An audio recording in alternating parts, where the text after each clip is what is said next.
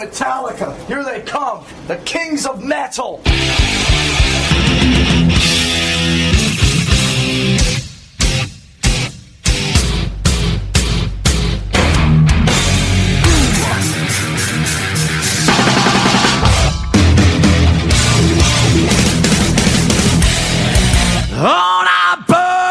Hey, what's up? I'm Adam Dubin, director of Year and a Half in the Life of Metallica, and you are listening to Metal Up Your Podcast.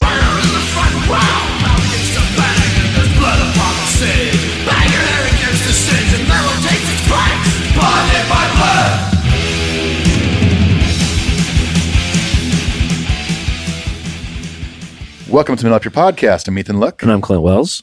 And I'm Paul Moak. Hey, our special guest. Hey. Now, if we have Paul on as often as we have been lately, are you still a special guest? I would like to think I'm special. I mean, I think at this point, even if you were on every other week, the people would be very excited. You're the people's co-host. I'll take it. We're here at HQ3, the Smokestack, and I will say it is another beautiful Aloha Monday. Aloha Monday. We are all wearing our Metallica Hawaiian shirts, and I feel like there's a unique amount of power in the room based on the clothing. I would also like to point out that Paul went a step beyond and is wearing the Hetfield outfit when he slams the door. Well, not slam, some overalls and a white tank top. Yep. Went out and got all those tattoos also, just for the bit. Tonight. They even pulled up in a 56 Chevy. It's amazing. Well, if you're joining us for the first time, we are an All Metallica podcast. We get together every week, despite being on tour or being in quarantine and lockdown these days, to talk about our favorite metal band, the mighty Metallica. This week, we are going to be watching and talking about Murder in the Front Row. Oh, yeah. And it's going to be an exciting couple of weeks because what we have next week is we are talking to the director of Murder in the Front Row, Adam Dubin, who we also may recognize from A Year and a Half in the Life documentary that, I told him in an email this week, I was like, dude, that documentary is just every bit a part of the fabric of my aesthetic in my head of Metallica as like the Black Album or Binge and Purge. Yeah, of course. Absolutely. It just can't even divorce those images from that time in the band. He also did Freeze 'Em All. He did the Hit the Lights, the making of Through the Never. And then he also did the music videos for a couple of bands that we know and love. One being the Beastie Boys, No Sleep Till Brooklyn, and Fight Your Right to Party. So I'm excited to dive into this documentary. I haven't seen it. I want to thank Chris Urgis, Metalliclaws, for sending it to me. None of us have seen this, right? Nope, haven't seen it. So we're going to be burning it down together, and hopefully you have it at home. You can watch it with us. You can get it wherever you buy DVDs. Just go to your local Blockbuster, honey. They'll have it right there. What was the name of y'all's local video home rental store? Admit One Video. Admit One. That was in Orange County. Admit One Video. Paul? Video Library. Video in Jackson, Library. Mississippi. All right. Very quaint title. Yep.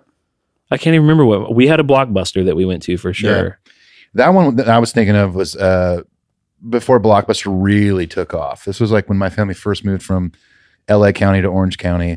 So I remember like in 5th and 6th grade. And the best part was if they had a bitchin' poster of a movie I loved, if nobody claimed it, excuse me, they would put my name on the back of it. When they were done, they would call my house and say the poster's ready for you. I used to do that at Coconuts for albums. Yeah, I did that at Tower. Yeah. I got the giant black crows, like the cartoon crows Yeah. for the By Your Side record. It was like 12 feet tall. What'd you do with it? Just put it in your room?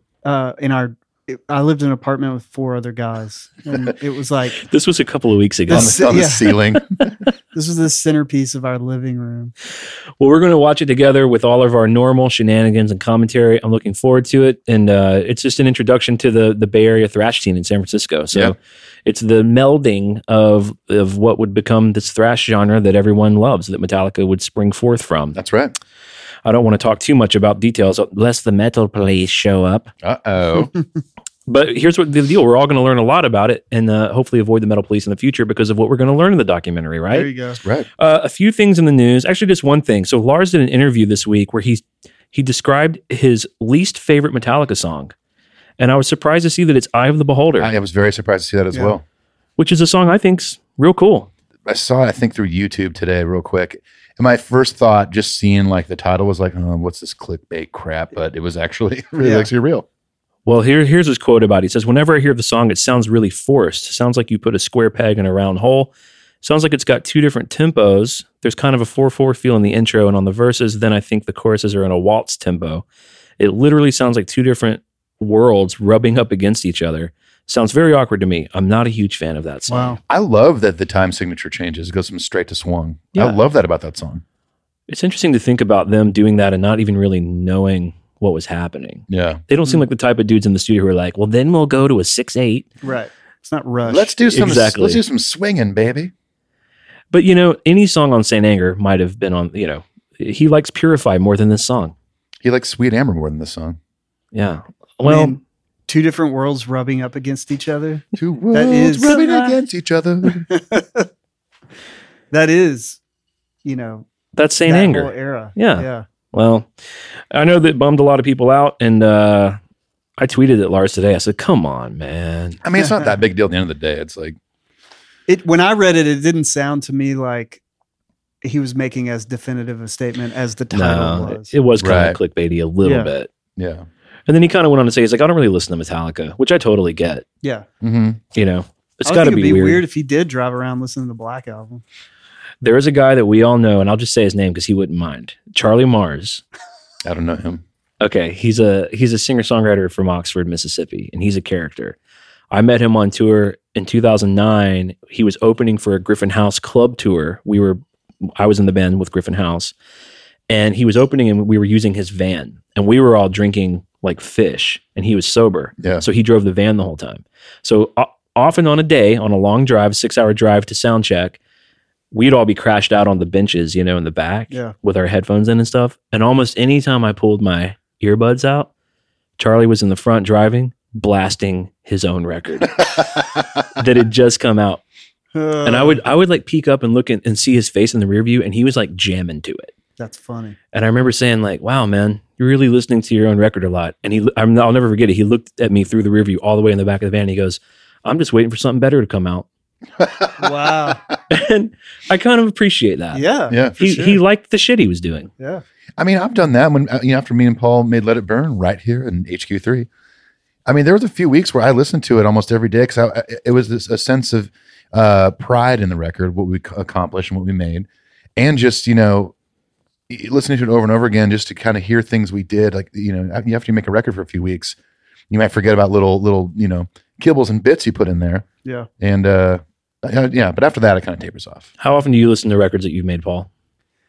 Well, the moment I'm done, once we've started the record, the last little process for me is intense listening to figure out what's wrong, like when I'm mixing.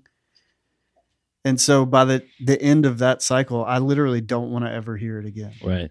Right. So I might revisit it like years later. Like sometimes it's fun. I was just telling you, this time of year always reminds me of this one artist named Matthew Mayfield that I've worked with a lot because we usually have cut his records sometime in the late fall, early winter. And so sometimes like that will come around and it'll be like, man, I'm going to put that record on and listen to it. And that'll be once every 3 or 4 years. Just sobbing in your car, Yeah. eating 10 cheeseburgers. So you're saying I've got another year or two before you revisit my record. Yeah, Okay. definitely not ready for that. But in summertime though, because it's it's that kind of record. Absolutely. Well, let's get through the rest of this housekeeping and watch this documentary. If you like the show, leave a review on iTunes. That's all we'll say about that. We have a Patreon. You'll hear a commercial for it. We did get a new patron, George Lagos. All right. Yeah. A hero comes along. A fucking find a, what is the next lyric? You know it, don't you, Ethan? I definitely know. Okay, with the strength to carry through, maybe. Sure. Carry on. Hey, I want to say That's something it. about your ad for the Patreon. Yeah. 2 cups of coffee, Mm-hmm. $5. Yeah. In what year? 86. How much you is go, it? you go to Starbucks right now and you get, well, I guess if you get just like black drip Yeah, just coffee. a drip coffee. Yeah. Okay. But All that's right. still that's a tall. Hey, you tell you what, we don't do it fancy here when it comes to coffee. That's we don't right. do it It's fancy here. black. We're talking about 2 cups of Folgers here. The Paul Stanley Folgers. That's right. Hey, man, I've been drinking hotel and Pilot gas station coffee for like 15 years, man. I can't even appreciate the nice stuff. I got a $25 gift certificate to Starbucks last Christmas. And you spent it on a fucking Michael Bublé CD. Didn't you? No, I just remember I felt like I got 2 coffees, and then they're like, "Sir, there's only 93 cents left on this." I don't shop at Starbucks. Yeah. Is it pretty expensive over there? I don't know. I only did it because I had the gift certificate. It depends on what you get. I mean, if you go in there and get a drip coffee, it's going to be like $3 or whatever. Well, 2 cups. I should know this. My wife works for Starbucks. I should say 2 cups of shitty coffee. There you go. We'll recut the whole commercial just Please. to update that. Yeah. You can follow us on the socials, Instagram, Twitter, Facebook. Who gives a fuck? The best way to get a hold of us, and we love hearing from you guys, is metalupyourpodcastshow@gmail.com.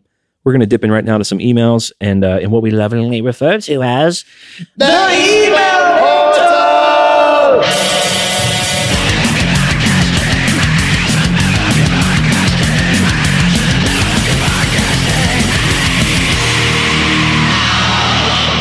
Ethan, would you like to start us off today? You know, Clint, I would love to. Aloha, by the way. I figure we would do something a little different today, and you would start off the emails. You know what? I mean, we're pushing the end of our 4th year. Let's get crazy. It's Aloha Monday. Let's Okay. get crazy. All right, first email's from Brad K. Says, "Hey guys, hope all is well. Been listening to the old school episodes, and I'm now on the Cliff Burton podcast. Very cool. Brings back a lot of memories of the 80s.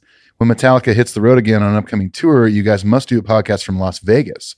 The fan turnout from all over the world in Las Vegas is insane. Look forward to hearing from you. Take care. Cheers, Brad K." Yeah, that's a big stop for people. It is. And I can guarantee you this. If we ever record an episode in Las Vegas, I'll be wearing this Hawaiian shirt. Oh, I don't think I'm going to take this shirt off for another several years. How about we Quite cozy. How about That's we nice. we wear these in protest until Metallica does another live show? You got it. Done. No problem. I would have done it anyway. Easy. Do you think in the wintertime we should switch to Phil sweaters though? Underneath these. Oh, okay. I mean, here's the stage of marriage that I'm at. My wife, when I put this on, my wife was like, "Oh my God, I don't like it." And I'm like, "Well, I'm wearing it every day now." Yep. Oh, you don't like the Michael Jordan jerseys? I'll be wearing them every day. The more you don't like them, the more I'm going to wear them. That's That's funny what we because do. I put these overalls and this wife beater on, and Talitha was like, "What are you doing?" And I was like, "It's for the podcast. James dressed like this, blah blah blah blah blah." And we were out on the front porch right before I came over here, and she gave me a kiss, and I was like, "Hey, just so you know, better be getting used to this." And she literally shut the front door and locked it. She's having the locks changed right now. Thank you, Brad, for the email. Jay Middleton writes in and says, "What's up, brothers?" Nice. Thank you. The amount of content Metallica's given us during the pandemic has been amazing. All the Metallica Mondays were great, and I feel grateful to watch them. Hands down, each show sounded great and had awesome footage. My question for you two, is there a time period of the band you wish they had a Metallica Monday for? For me, I wish they had a Ride the Lightning Cycle show on there. It's my favorite album and also an interesting time for the band, going from the thrash brotherhood anthems of Kill 'Em All to the more epic and intense writing of Ride the Lightning. He says, hopefully the metal police don't come out to me for saying that. Anyways, thank you for all you do. You guys put a ton of love and effort into the show and provide amazing content. Proud to be a patron and can't wait for my Rome Guys shirt. Much love, Jay Middleton, Seattle, Washington, New Jersey. Rome guy. The Rome Guys shirts have made it out into the wild. Dude, they're hip. People are already donning them. Wow. So when I've been emailing Adam Dubin, you know, one of the primary reasons I emailed him, other than to get the interview, which again is coming up next week, is I was like, can you help me find that guy? Yeah. Because our fans really want to hear from this guy. They want to know. And I thought maybe he signed a release form or there was some dig through some paperwork. And he doesn't have a way to hunt him down from his end. He didn't get anything signed, but he did say that was a beloved character at the time that they were making A Year and a Half in the Life. And he was stoked about the shirts and he requested some. Nice. Awesome. So the fact that the director of that film will be wearing a Rome Guy shirt here soon just brings joy to my life. We need to get a campaign going to find Rum Guy. How would you even go about finding Rome You just guy? start with a hashtag. these I know how days. we could do it. You know the To Catch a Predator guy? Chris Hansen? I'm that not him? saying Rome Guy's a predator at all, Right. but that Chris Hansen guy, he has a good way of he tracks people down. He finds Yeah. people. So maybe we get a hold of Chris. Is it Chris Jansen? Chris Hansen? Chris Hansen, I Hansen. think. Why don't, Okay. why don't you sit down over there? Just have a seat over there. I just bringing some pizza. It's like when you have a seat over there. It's like when you show up with a 6-pack of beer because you're meeting a 10-year-old. Okay, sorry. Sorry. I'm sorry. Oh. All right, next email. I believe Paul's going to read the next Yep. email. Steve B writes, Clint and Ethan, I just became a Patreon. Keep up all the good work and laughs. I hope one day I get to meet you guys and shoot the shit about the music and such. The two of you make Metallica fans grow bigger and stronger with this podcast, and I personally am glad I found it. Thanks again for everything you do, and stay safe down there. Wish you guys all the best, and hopefully the two of you can travel and play music soon. Nice. Your bud from the north, Steve Balaz. Balaz, yeah. From Ontario, Canada, New Jersey. What a nice email, Steve. Thank you, Steve. So kind. Next email is from one of our favorite listeners, Namarta. She says, "Good morning, gentlemen." Well, it's the evening, of course, but when the email was sent, we all know this. Everyone knows this. Thanks for the early upload of the Cliff Mall commentary episode. My bad. We've done that a few times. I scheduled it at midnight the night before on accident. Listening to it on my walk as I write this email, I just think it's so amazing to think about how much impact Metallica's shortest running bass player has for the Met fam. For instance, in my late 20s, I've been a fan since I was 10. My first Met concert was in 2018, and yet my only Metallica tattoo is bass solo take 1, abbreviated to BST1, which is a pretty cool tattoo. Wow. She said how to throw the abbrev in there. You got to put the abbrev You have in to. it, bro. You got to put the abbrev in there when you get a tat. Totes. But to think I was touched enough by a bass solo on their first album, may I say their groundbreaking first album, to tattoo my own body? Who does that? Touched enough. Do we need to get Chris Hansen on the phone? Chris Hansen. Is he on speed dial? Sorry, Namarta. Thank you guys for putting all the sentiment and emotions we fans feel into words through these episodes. P.S. Love the Rome Guy shirt, and thanks again for the So What magazines. Much love, Namarta. Namarta's been collecting like back issues of So What, and she was missing like 20 of them, and we have a whole stack at HQ2 that some other very generous listener sent us for a giveaway. And I was like, "Hey, Namarta, send me the ones that you don't have, and let me see." And I ended up having like 9 of them. Awesome. No way. Yeah. So just So anyway, what? just making So What dreams come true. No big deal. MBD. Ali Kosh says, "What's up, brothers? I get to do 2 of those." Hell yeah. I was challenged by a friend to do 25 push-ups every day to raise awareness for PTSD, anxiety, and depression that's driving people to committing suicide. I lost my closest friend to suicide in my high school days and more in the years that followed. As I'm sure you guys know, many people are dealing with these monsters and need help and support. So I accepted the challenge in a heartbeat. I've been rocking to Metallica while running, and I thought to myself, Metallica has a wealth of great songs for other types of workouts, such as doing push-ups. Inspired by the Mellow Up Your Podcast intro, I created a playlist, 25 songs from 14 albums spanning 37 years of music, which he sent a link to it, and I ran to it today Oh, nice. Really? Nice. and had a good time. Awesome. Just screaming and fist bumping, Hell yeah. headbanging on Just trying to on the elliptical in my studio. trying to start a pit with other runners around you. Just trying to scare my kid. He says, also, everyone I nominated to the challenge helped me donate more to the JED Foundation, which is JED. JED exists to protect emotional health and prevent suicide for our nation's teens and young adults. Thought to share the story with you guys, especially as I'm sure it pleases Clint to see that the playlist is loaded with load and reload songs. 2 amazing, underappreciated albums. Damn it, Metal Police again. Cheers to you both, Ollie. Well, very cool. Everyone, That's awesome. go check out the JED Foundation. Great cause. Ollie, you're a sweetheart for doing that. And That's rad. thank you for passing that along. It's Heck really yeah. cool. And might I add, I think at this point, if the Metal Police show up for a load and reload record or reference or whatever, fake police.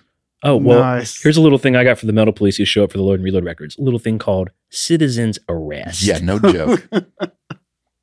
I like that it reads, the playlist is loaded with load and reload. Oh, Absolutely. yeah. Can we take this opportunity just to we need to remind our listeners in case they forgot about a little thing Called called Unload. Unload. Which I think we titled an episode when we did that with Paul, didn't we? Where we made our part It was the 3. best of both. But Best of the both. origin story is amazing because we were all texting one night and Paul, in a fit of excitement, legitimately accidentally referred to it as unload. Yes. And I don't think we lived that down for a while. I had to change the data subscription on my cell phone plan to accommodate how much you guys were texting me about it. We were just like naming a bunch of Metallica songs and getting them a little wrong. Yeah. Man, that was a fun night. Oh, All right. so good. One more email and then Yep. we're out of here. Aaron. Hey, Clint and Ethan once again, and not Paul. They didn't know you were going to be here. I went to my local record store the other day and found a green version of Ride the Lightning. Obviously, I got really excited and bought it immediately. When I got home, I went online to do a little bit of research because it says Burnett Records and made in France. And some people were saying it's unfortunately a bootleg version of the record. I wanted to show you guys in case you knew anything about it, but I found it super interesting that this even exists. The vinyl itself is also a clear orange color, super random. Love the podcast more and more every week. Keep up the great work and stay safe, guys. Aaron from South Carolina, New Jolly Z. I think that's awesome. I think that the legitimate misprinted Green Lightning was in France. It was, yeah, but there's bootlegs out there. But this is a bootleg for sure. I would still buy the bootleg. It just looks rad. How much are those green Ride the Lightning? I think the original ones. I think they're like $500. They go for a lot because there wasn't a lot of them. Yeah. I've got like 6, but So what's the deal with that? Was it running out of ink or the wrong? They just got it wrong. They got however they do that. Yeah. I mean, you've probably been a part of sending artwork out for those kinds of things. I've done it a little bit, or I've worked with art directors. I don't know what they all have to send. Right. I think they sent a CMYK instead of RGB. It probably was a code. Yeah. I mean, maybe. I mean, this is obviously pre, Photoshop and stuff. But yeah, I mean, misprint and obviously different color. But I mean, even if I found a bootleg and it was like $20 or $25 or something, Yeah. I'd pick it up. I think it's sick. I love it. Yeah. I love the It's green. orange too. Well, that'll do it for the email portal. I had a good time. We checked in with the family, and now we're gonna get out and are we gonna do the thing? We'll do the thing. Let's leave The email portal. Mommy.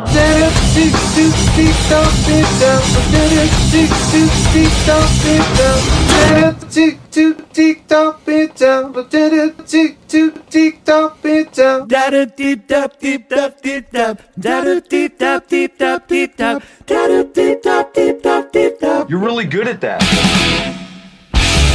Hey everyone, this is Ethan and Clint. We're here to tell you about supporting the show via Patreon. That's right. Every week, Ethan and I work hard to bring you the best Metallica content possible. If you think the show has value, consider supporting us on a financial level at Patreon. For $5 a month, or the price of 2 cups of coffee, you can ensure that Metal Up Your Podcast continues to grow in quality and content. But that's not all. In addition to being able to help sleep at night for supporting your favorite podcast, we've also come up with incentives to say thank you that are exclusively available to patrons. For example, for a pledge of $5 or more, you immediately get free downloads of every Cover Our World Blackened EP. Ticket giveaways for shows like S&M 2 and Slain Castle. Box sets, rare vinyl, Metallica memorabilia like S&M 2 guitar picks. Email priority, meaning we'll read your email first on the show with a chance to ask guests like Hailstorm, Jay Weinberg of Slipknot, and Metallica Row Crew your very own questions. And the opportunity to come on the show as a guest for our Metal Tales bonus episodes, in which you can tell us all about any Metallica show you've been to in the past. All this and more for becoming a patron and supporting Metal Up Your Podcast. We couldn't do this show without you, and to everyone on the ride with us, we sincerely thank you. Peace. Adios.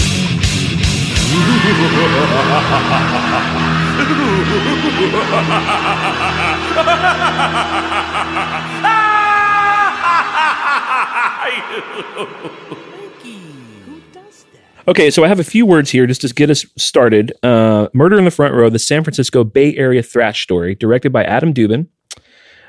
Music videos for Fight for Your Right to Party, No Sleep Till Brooklyn, Roommates with Rick Rubin, directed a year and a half in the life of Metallica, the Nothing Else Matters video, and the Freeze 'Em All video. No big deal. Loosely based on a 2012 photojournal by Harold Oimone and Brian Liu, who are like super legit Bay Area sort of historian type. These were just kids that were there in the fucking thick of it taking photos. Thrashtorians. So the book is dope. I mean, the book is a bunch of crazy pictures of like literally in the front row of this stuff. Yeah. Adam Dubin says of the film, it's not just a film about heavy metal. It's about people. It's hard music with a warm, fuzzy, beating heart. That's what I came here for. That's exactly what I signed up for. I mean, I already feel so good in this Hawaiian shirt, but to have that on top of it, a warm, fuzzy, beating heart feeling, I'm in. I heard that was Slayer's alternate title for their first record. They were going to call it was either going to be called God Hates Us All or Hard Music with Warm, Fuzzy, Beating Heart. Let's see. They went with God Hates Us All. Seasons in the Abyss or... I think it was. I think Cattle Decapitation. They were either going to call their band Cattle Decapitation or Warm Fuzzy Beating Heart. So we're going to fire this film up and we're going to jump in. I don't know what to expect except for some kick-ass history about the Bay Area thrash scene. I'm excited. Let's do it. All right, here we go. Bonded by Blood, LLC. The early 1980s. 12 12 million people are unemployed in our country, 1.3 million of them in California, more than Strangely prescient. 100,000 right here in the Bay Area, like this self-styled Reaganville near the railroad tracks in Berkeley. Those are the conditions for tough times and real struggle. I regret to say that we're in the worst economic mess since the Great Depression. Here were the children of the American Bop Night, Jack Kerouac, On the Road. This is one of my favorite Thrash songs, by the way. I think this is on Exodus' second album.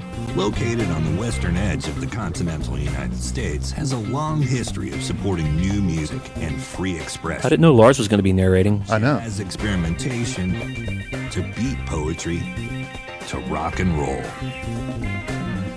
By 1980, with the American economy in recession, a new group of teenagers came of age. Is that Rome guy It narrating? kind of sounds That like looks him. like four Cliff Burtons.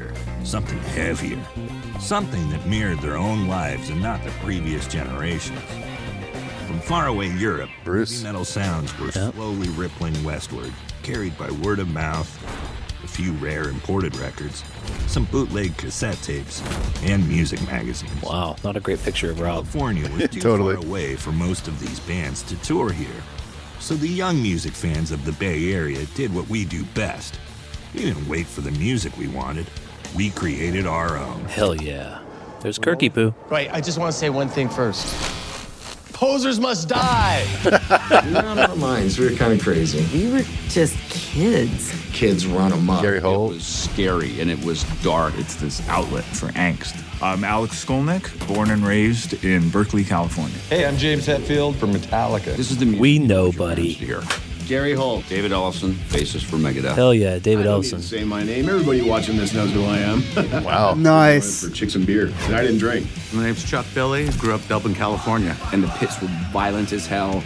Mark Ossegata from the San Francisco Bay Area. Phil Demmel from Dublin, California. The volume, the craziness was epic. Wow, we got to do more of this. Rob Flynn, Oakland, California. Rob Flynn, man. Rick Hughes. I play guitar for Exodus. People have a passion for the metal. There's no distinction between the bands and the fans. We called it the land of misfit toys. People in our scene, we felt invincible. It was about survival. It was like, ah! Exodus had the destruction. I already see some pictures of Ruthie's. We were there. Yeah. Kurt came up with a name and we were just like, wow. What was the question again? My name is Lars Ulrich and I'm from Denmark. Slayer. Singer and bass player for Slayer. I got goosebumps talking about it right now, man.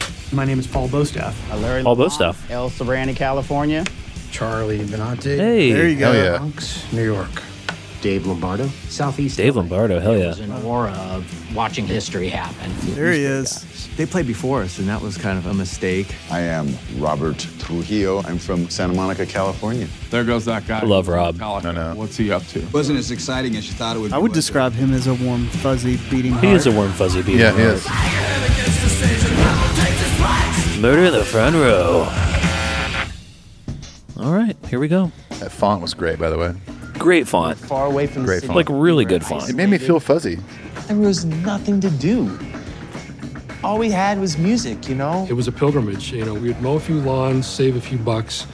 It's kind of like when you mow a lawn, save a few bucks. Take BART to Berkeley and walk up to Telegraph. I instantly went to all the hard rock stuff, you know, Aerosmith, Deep Purple, Black Sabbath, Led Zeppelin, Thin Lizzy, anything and everything that was around that had an edge, that was loud and energetic, I just went to. Kirk was the first guy to ever play me like Uli Roth era Scorpions. And that was the first day we ever hung out. Look at how young Kirk We looks. met at his house to go see Ted Nugent and the Scorpions. But there was other stuff coming out of Sven. England and Germany that nobody really was partial to on a large scale other than the kids that I knew. The kids of my age were listening to I really love when it shows someone's name at the bottom. It's the side of a cassette. wasn't really interested in that. That's cool. Went to the same record. Oh, yeah, that is cool. I just noticed that, bro. Something that I just wasn't getting enough of until I heard this one band called UFO. And they had the heaviness, Michael they had the Schenker. intensity, they had the energy, they had the musicianship, they had a guitar player that was sent from heaven named Michael Schenker. Me and John Marshall became obsessed with UFO. Nice John Marshall shout out. Yeah. Metal Church. Have you seen that metal show where Kirk and Michael Schenker. Michael Schenker are on it? Yeah. It's pretty fun. Awesome. They like jam for a minute. I missed that show, man. Yeah, it was a good one. I was hanging out up in Berkeley in April and May of 1980, and I was walking along Telegraph Avenue. You'd see him down on Telegraph in Berkeley all the time. As I was walking, I heard a Motorhead song. You could hear him coming from like a block or two away, you know? Total character. I love these cartoons. Yeah, the animation's dope. Denim vest on, long hair, big Thin Lizzy Chinatown patch on his back, and he was playing Motorhead on his boombox. On his shoulder. His name was Back in the Ethan. day when you'd carry a Yeah, totally. It needed like D cells, like 10 of them. Yeah, this boombox. We were just talking Mine about takes 9, but Blasting Motorhead, and that was... Can you imagine Lars is walking around San Francisco with a fucking boombox? And the tennis racket in the other hand. Yeah, totally. Seems like somebody we should know. Or this is the dude that had the I boombox. got invited to hang out with some of his crew and ended up in a place in the Golden Gate Park called Strawberry Hill, where I met Ron Quintana, Ian Callan. It was the beginning of getting to know that crew of people that were all the Iron Maiden, Motorhead, Saxon, Diamond Head, Merciful Fate fanatics. My 1980 music sucked. 1979 sucked worse. Being a kid in San Francisco, radio was going downhill disco, and so radio stations were really bad. And luckily there was KUSF, which could play harder punk stuff. So that's where you'd first hear UFO maybe once in a while. And at high school, I ran into a friend, and he said, you got to go to this store called the Record Vault. It's amazing. Got on the bus, I headed up, walked in, and it was like walking into Mecca. It was dark. It was cool. There was Motorhead. A guy would choke you. And all over the walls was Lemmy's there that I was into. Lemmy lived there. Find all this great imported metal, you know, Budgie and Venom and Diamond Head and Sweet Savage demos. All this stuff that we really loved that you weren't going to find at, like, you know, Tower Records. Back then, you'd be hanging out in the record store for 2-3 hours. You only have $20 in your pocket, so you're trying to figure out which 2 records to buy. You know, it took a while. Yep. It was the Wow, place 2 everybody records, came to $20. find out things. It was the place Those were the everybody days. came to buy their new release, to get their copy of Metal Mania, Aardschok, Kerrang, whatever. And it was awesome. And amazing experiences to go there and see all these like-minded people that were there too, shopping Rob for Flynn. the same stuff. You ever get into Machine Head? And vests and backpacks and kinda. into metal and I like into all this underground stuff. Oh, Bush. Record stores would have the albums. Oh, yeah, 16 Stone? Oh, yeah, great You record. can see the cover. Love Glycerine. And there was the first Iron Maiden album cover with Eddie on it. Look at that, dude. Killer. Shit, look at Iconic. Down in Southern California, my place was called Middle Earth Records, and you know, Middle Earth, please. It pleases me to bring you to I Middle used to Earth play. Records. I played Dungeons and Dragons there on a fortnight. You can get there through the email portal. And we just dove head first into it. I gravitated towards these metal bands because they were an escape. You listen to an Iron Maiden song, and they're talking about a fantasy. It was no different in my I've never head to killed a Stephen woman King before, novel. Yes, there but were I know how murders. it Yes, feels. there were satanic things. It was fantasy. It didn't make me want to go out and slaughter babies or anything. It was an escape. That's from Cannibal Corpse. It's like when you... life. This is just a drawing of Eddie. I was a huge Iron Maiden fan, and Wow. obviously I should have been paying more attention in geometry. I got a 27 out of 52. The compact cassette tape came I of like age that. in the 1970s. Inexpensive and easy to record. No Life Till Leather. He adopted it as a means of spreading the newest sounds. In the pages of Kerrang, they would have pen pal. That's Billy Gibbons. Kerrang would run them for free. That's what started everything. That's how I heard about Brian Lew, KJ Doughton. KJ had a ton of Maiden, and so did Brian. So that was cool. That was another big staple of the movement. Everyone had their demo and bootleg list, and they asked for the other person's list and trade tapes. Wow. Back then, it was snail mail and tapes and stamps and handwritten letters. All of a sudden, I was getting letters from people in Germany, Holland, France. Do you have No Life Till Leathers? It just opened up this whole worldview. I had been now trading with so many people, getting tapes and fanzines. Kind of sounds like an analog Napster, Lars. 2, 3, 4, 5, 6 pages. And then I realized, well, I wanted to do a fanzine, and then I started he was pictures deep into the July, tape trading scene too. and it became Metal Mania by August of 1981. But the quality wasn't the same. It was degenerative quality, please. I mean, it was the thing to do. It was part of the conversation back then in the early 80s.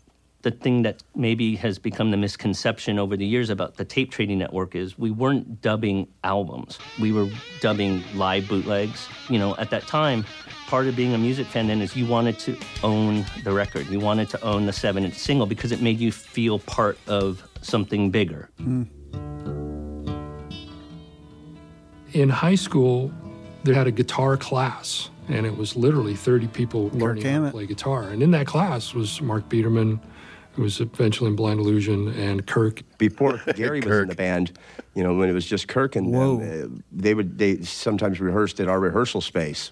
He never left the thrash scene class together, guitar class. He's teaching the class now. Just mostly just like learning our instruments, and you know, Kirk turned me on to so many different kinds of music. Like I had never heard UFO or the Scorpions. All we had was music, you know? And then when we got into the music, all we had were each other.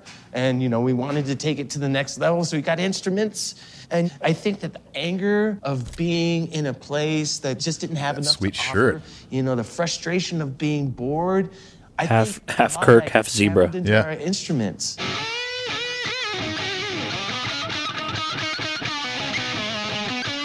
Yeah, I do love the cassette tape. Yeah, it's pretty cool. It's a nice little touch. New heavy metal was beginning to rise. In December of 1980, a friend of mine and I, who were the only two people by the way that knew anything about the new wave of British heavy metal, went to see Michael Schenker Group play at a place called the Country Club in Reseda. And This is where they met Lars, I think. Was in the parking lot, and he saw some kid wearing a Saxon European T-shirt. Now, in 1980, nobody knew who Saxon was in LA, let alone had a European T-shirt. And that, of course, was a kid named Lars Ulrich.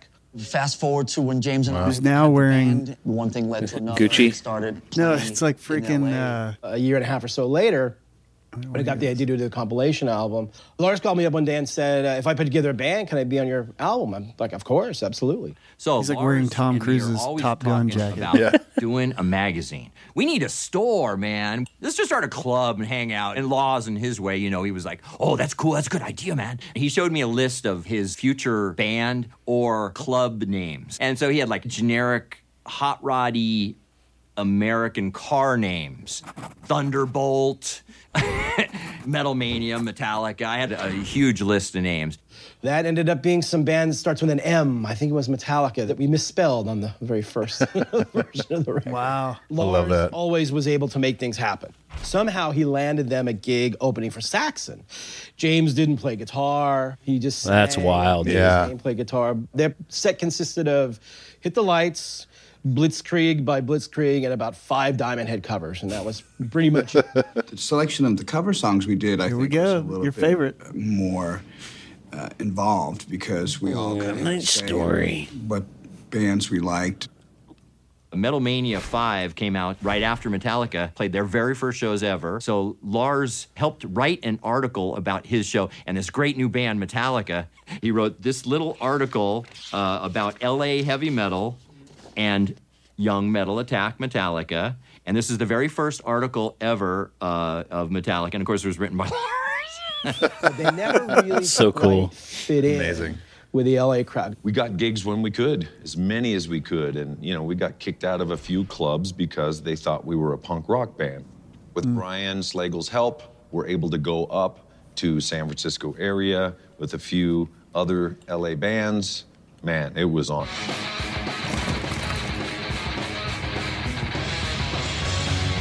I like all the little cuts like this. It's rad, man. The production on this is great. Yeah, the pacing is awesome. And they saw the energy that was involved, and they just wanted to be in that element. That route that animated van is taking would take so much longer than Helped I-5. us grow as a scene in San Francisco and the Bay Area as well.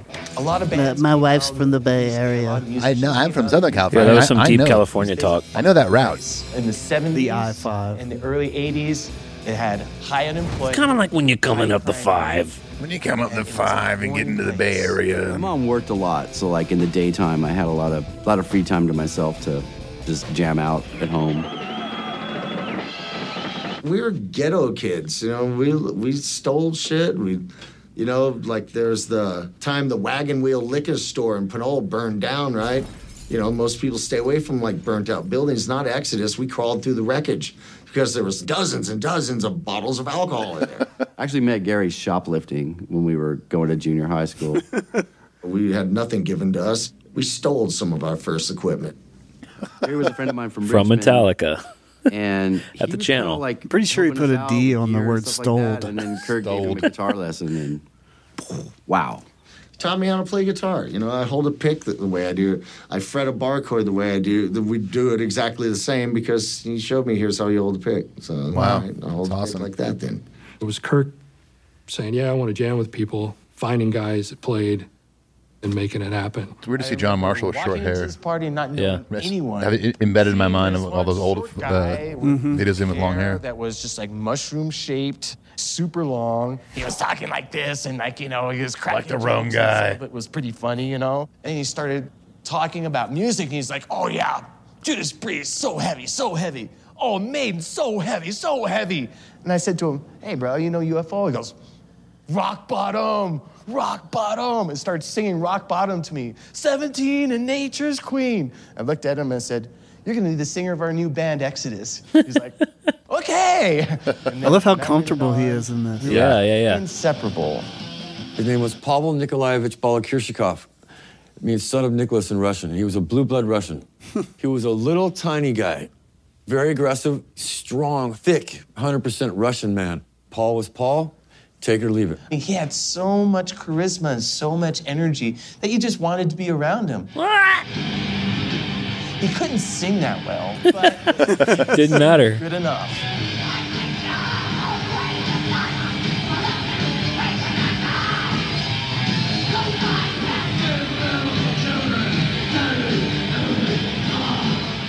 That's where the lineup really came together. You know, it's when we found the band's voice, you know. Bailoff wasn't a singer when we met him. He was just a headbanger like us. When Exodus played, they just got the crowd completely insane. Yeah, good old Exodus. They're in the studio tonight. Oh, yeah, you know they're going to play tomorrow night at the MAB. It's going to be raging. You're raging too hard, pal. Tomorrow night, we're burning the place to the ground. Oh, that'll be fun to watch. Here's some Neat shirt to have. Neat shirt to have, guys. Look at all those kids in that club, man. Dude. Love it. It's like a built-in audience. It was at the bygone era in Alameda, which was some little There wasn't anything else to do. joint kind of place, you know. And I remember, like, I knew he was the right guy for the job because it was one of those places that's got That stuff doesn't really exist anymore. high. And next thing you know, he's over on top of the table. I mean, maybe at the EDM tent at the fucking No, not even that. It's festival. all, I mean, everyone's on their He checked phone. everyone's attitude and made sure that if you're hanging out with That was us, still a thing when I was in high school, man. Nothing to do. Let's go. knew the What music shows are happening this had weekend? You know. an effing potent. Kids these days. Jeez. These fucking kids. Honey, Get please, off you my guys have lawn. you have no idea how it used to be. Honey, we didn't even have a phone in our pockets. I was friends with a lot of people in San Francisco. There was a really great scene going on up there. So I was able to put together a Metal Massacre show at the Stone in San Francisco, which was one of the I love that cover of the Metal Massacre album. There's going to be 3 bands. So from weird LA, and scary. And I called up Lars and said, hey, one of the bands dropped out. We have this gig up in San Francisco. You guys want to do it? We weren't one of the 3 bigger bands. We weren't even first on the agenda there, but we got invited when somebody canceled. So we hopped in Ron McGovney's pickup truck with our gear and Tumbleweed Ron. Trailer in the back. There's some great photos. A lot of these photos are the photos from the book. Gotcha. Have you seen the book? People there. I know a lot of people claim to have been there. I was actually given this shirt by the original bass player, Ron McGovney. And that was the most amazing evening I ever saw because in LA, they were a bit outcast, nobody knew. And we went up to San Francisco and that place went crazy. In September, Why does Brian Slagle look like he could be my age? their first show in San Francisco. I don't know. He looks great. Fountain of Youth. Immediate and explosive. My mom didn't let me go. Dave had this charisma that just took over the band. And when Metallica played, I thought he was going to be like the next superstar. I mean, because he was so crazy on stage and funny. Who the fuck is the front man, you or him? And I liked it because, I got a big mouth. I like to talk. Huh. Really? Some of those people that I had befriended for the previous year or 2 came, and you felt there was like a scene, a sort of a collection of people that were really fans of the music, which was a really different thing than what was happening in LA at the time. So it was a very surreal transformative experience for us. We're all teenagers. They were in the band. On stage, we were teenagers in the crowd. And, at the time, Metallica were doing Diamond Head covers. One of those bands we didn't think anybody else knew about. And when they launched into the Prince, that's where the bond with that band and the Bay Area happened. If you know that band, you're a brother. That was the switch. Such great photos, man. Show, seeing fans that didn't care what they looked like. I mean, they had cut off denims and stuff. They didn't care. And they were at the front of the stage headbanging because the music did that for them. They weren't gathered around the bar scene or anything. They were there for the music. I think we had a much different relationship with our fans because, we were salt of the earth. Metallica came up to the Bay Area to play the old Waldorf. Okay. Yeah. And I remember watching them. When do you think these interviews were done? And then Lost Rocket probably came on and played for a year and a half ago. Like 25 people. And that said a lot to me. It said a lot to Bailoff. It said a lot to everyone in Exodus. We're like, okay, all right, we know what's working here and we know what's not. Yeah, Kirk is crushing the interview. He is, yeah. Demo. So shortly after that, the band I was playing with at the time, Lost Rocket, Lost we played a Rocket. show together. They were playing before us. Lost Rocket. Are you in Lost Rocket? Something about Metallica, they had that special, that kick, and they got that extra boost of adrenaline that I think made everyone step up their game. Everyone. And then we played a show the next day, and it was a benefit for Metal Mania. Metallic. And it was kind of a hodgepodge thing that was put together in 24 hours. Metallic Mayhem at the MAB. Bands. They had got Metallica. They asked us to open. We said, sure, we'll open the show. This is at the Mabuhay Gardens. We played our show. Then Metallica came on, and they played, and they were just fantastic. And that's when I first met James. So weird to hear Kirk talk about Metallica like that. Talk about Metallica. Yeah, because you think of him as it was a window Metallica, into things to come in my future, because as I was talking to Lars, he got undressed and changed right in front of me, and I was like, wow, why is this guy doing it? And then I realized, oh, this is what European people do. Because, little did he know that was going to happen 10,000 times. Yeah, they were showering together after fucking Black Album tour. Metallica's legendary demo cassette, No Life Till Leather, was recorded in the summer of 1982. It immediately became a staple at the tape trading underground and established the band as a force to be reckoned with. First, we did a 4-song demo called Power Metal, and then the infamous No Life Till Leather tape came a couple months after. I just started sending it to all the same people that I'd been trading some of this other underground metal stuff with, like the KJ Doughtons of the world. Oh my God, this tape is amazing. It just crushes. It's unbelievable. They've come so far. And I sent Brian the first Metallica. Ethan, is that your boombox? That's my boombox, yeah. Got of it. I loaned it to him for the documentary.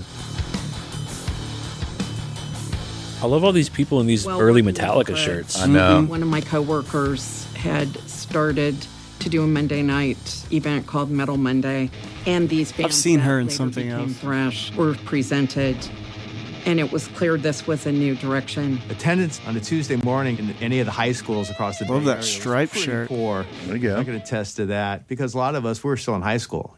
The Bay Area people were so loyal to their bands that if they didn't like the band, they would actually turn their backs on the band while they were playing. There was a band called Hans Naughty. Hans Naughty. With a very much a Los Angeles Sunset Oh my gosh. aesthetic. They were on the bill. I'm buying that tonight. There were fans that had, patches of obviously their favorite bands on and whatnot, and they would show how much they liked the band or didn't like the band. We might have flipped them off a couple of times, and that got boring, so... They just quietly turned, and that was, I guess, silent protest. It got across that, hey, you're not a favorite band, and we're waiting for this one, the one that's on my back patch. That's so cool. Cliff came to us. I feel bad for the one guy that was there to see Hans Naughty. Guitar. Jan and I said, yeah. Oh, there's Ray. Guitar and a cheap amplifier, and started giving him lessons. And from then on, it was all Cliff.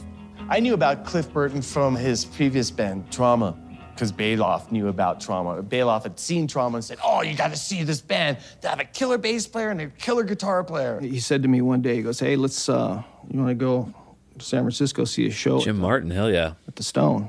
What's going on? He goes, well, these see this band, Metallica. Maybe a couple months later, I was talking to Lars. I said, do you know any good bass players out there? And I said, well, there's this band from San Francisco with this amazing bass player named Cliff Burton. I saw them as a troubadour a while ago, coming down and playing again.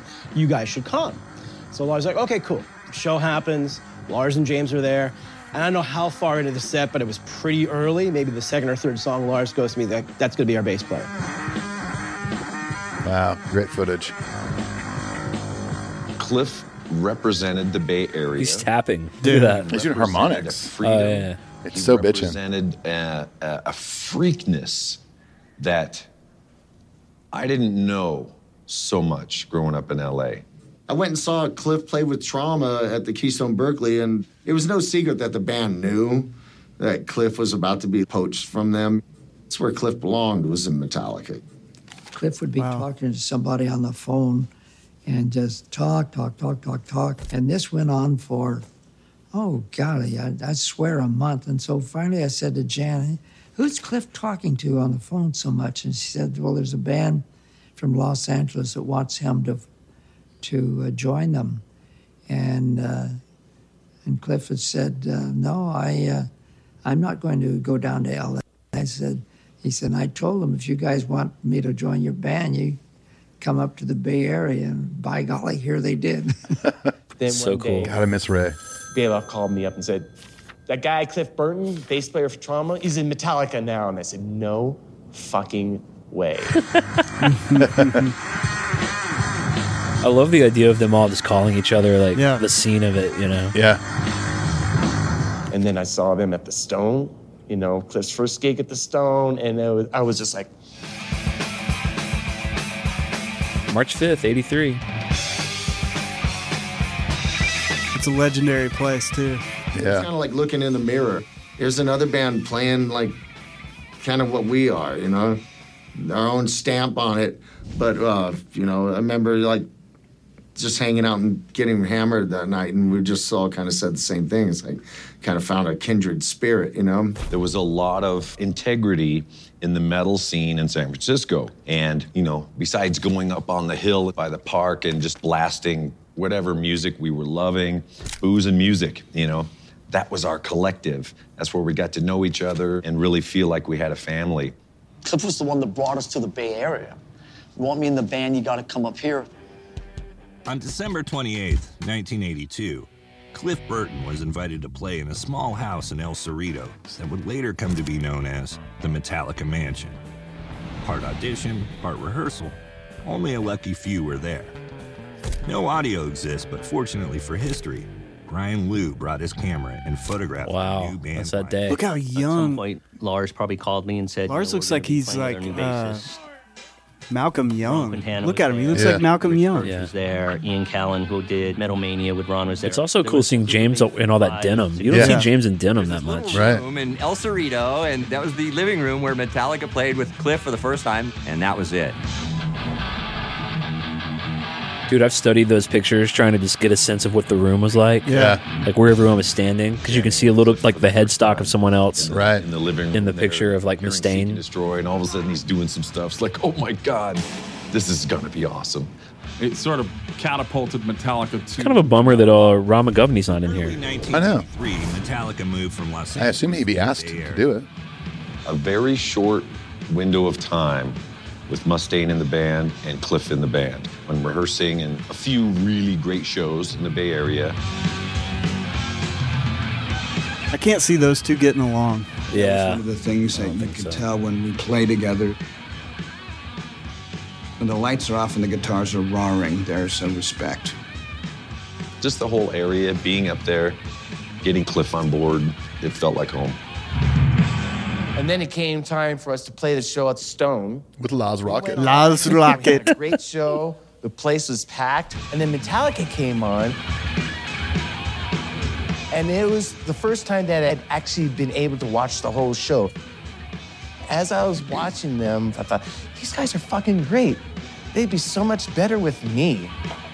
Uh-oh. Fade to black. It is really cool to see how all these bands had a mutual respect for each other, supported each other, went to each other's shows. Yeah. So awesome. We were the only They didn't have anything else to do. East Coast that wanted to do something like this. And we thought it was so cool that in the Bay Area, there was this kind of club of these type of bands that were gigging around and just making music. And I remember Exodus being one of the first bands, besides Metallica, that I thought were fucking great. I just started getting the tape out there. And then we started Charlie getting, Benante is still one of my, good response. probably and, my top drummer eventually of the Big this Four. tape ended up in the I've hands always of loved his Johnny drumming. Z. Around that More than Dave time, Lombardo? We were meeting with Johnny Z in New Jersey, giving him demos. Johnny Z. We talked to that guy. We certainly did. To come over. Johnny Z. I mean, you guys are came kind of a down big to the deal. house with In the the demo tape, NBD. which was No Life Till Leather. We were blown away. Metallica were always ahead of us and the other bands. You know, they were always 6 months to a year ahead of us. They came out with Kill 'Em All before any other band had their records out. I think Kill 'Em All really set the tone for what was going to come. In April 1983, Dave Mustaine was let go from What? Metallica and replaced by Kirk Hammett. Wait a In second. a weird Back to the Future type. Yeah, they erased the picture. Yeah. Kurt was definitely very musically gifted, and he was also very up for whatever was going on. Yeah, Kirk and I were at this party. He's like, hey, man, come here. Mark Whitaker just called me. They want me to audition for Metallica. You know, it was like a passing of the torch, you know, like Kurt giving me the keys to the family car, you know, and saying, here, it's yours now. Don't blow it up. As far as the music was concerned, Exodus's music was similar as to what Metallica was doing already. I had the chops to be able to play all that stuff on Kill 'Em All, no problem.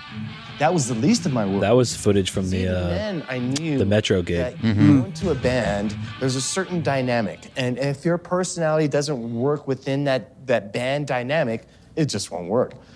You won't go anywhere. Like Cliff and Dave Mustaine. Hard New Jersey metal fans. Like Dave Mustaine and lots of people. That girl in an anvil shirt. Into their home, the Fun House.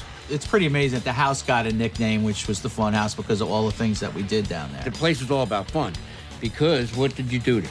You got dirt bikes happening. Oh, yeah. You get dirt bikes happening. I love this. That's your I want place, to be at Paul. that place. Yeah, that's your place. A few places Crank out some dirt bikes. maybe shouldn't have. Their They Fun didn't have House. much to pick from. They didn't have much A house with no heat. Yeah, right. You know, they supplied us with the things we needed.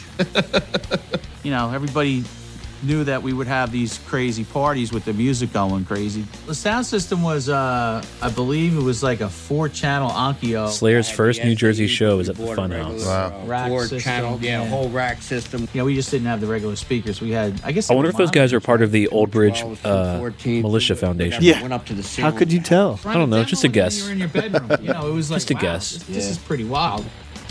Meanwhile, back in the East Bay, Exodus quickly took hold as the Bay Area's go-to heavy metal band. Ruthie's Inn became home to the burgeoning scene. Imagine hanging out at Ruthie's Inn. Yeah. Seen Exodus for $3. When all this shit's going on. Location out of this place. Let's open it back up. Ruthie's Inn. Last time I was down here, it still had the marquee, and you can still see Ruthie's Inn on it. This place was as much the epicenter of the Bay Area thrash scene as CBGB's was to the New York punk scene. I mean, there were so many clubs prior to Ruthie's, but this is where the violence took off. This is where murder in the front row really did take place. My father was Wes Robinson, born in Port Arthur, Texas. Came out to the East Bay. Oh, they got Ruthie? It's going to be Ruthie? He grew up in a household that was full of music, and they were hardcore jazz aficionados, and they would sneak out late at night to go see Ella Fitzgerald or the classics, a lot of the greats. That started his love of music. It wasn't so much that he had a club, but rather that he would foster relationships that allowed him to use different venues for performances. He was a promoter. You know, that was the beginning. She seems like a sweetie pie. Robinson, you know, the late great Wes Robinson, you know, booked Exodus at the first ever show at Ruthie's, a blues club. His joy for something always led his actions. Dude, look at that photo. He never got involved with something just because he might be able to make some money at it. He saw something in it. I'm not sure what he saw. Maybe he recognized from when he was a music fan, being younger. Obviously, much different music, but I think he saw some of that same energy. So he really helped nurture the scene. There were. You know, we would have been one of these dudes. We would have totally been these guys. Oh yeah, for sure. You know, there was if we'd have been there at that time. Yep. There was a parking 100%. lot across from Ruthie's that is still, the business is still there, Big O Tires. People would throw up in there in that parking lot and like break bottles. After a while, I was like, these people never complain. They never call the cops. They never do anything. After thinking about it, I'm like, well, they do sell tires there, so. We would party right across the street at the Big O parking I'm not sure the connection. In their Chevy Nova. We would destroy their business, but, you know, they do sell tires. I finally realized they do sell tires there. It's like when you sell tires. With us and drink People are throwing up and breaking bottles. Well, Exodus shows at Ruthie's were really crazy. I mean, I don't think I ever paid once to get into the show. Wes would be sitting at the door. I would walk by, and he'd just kind of go like that.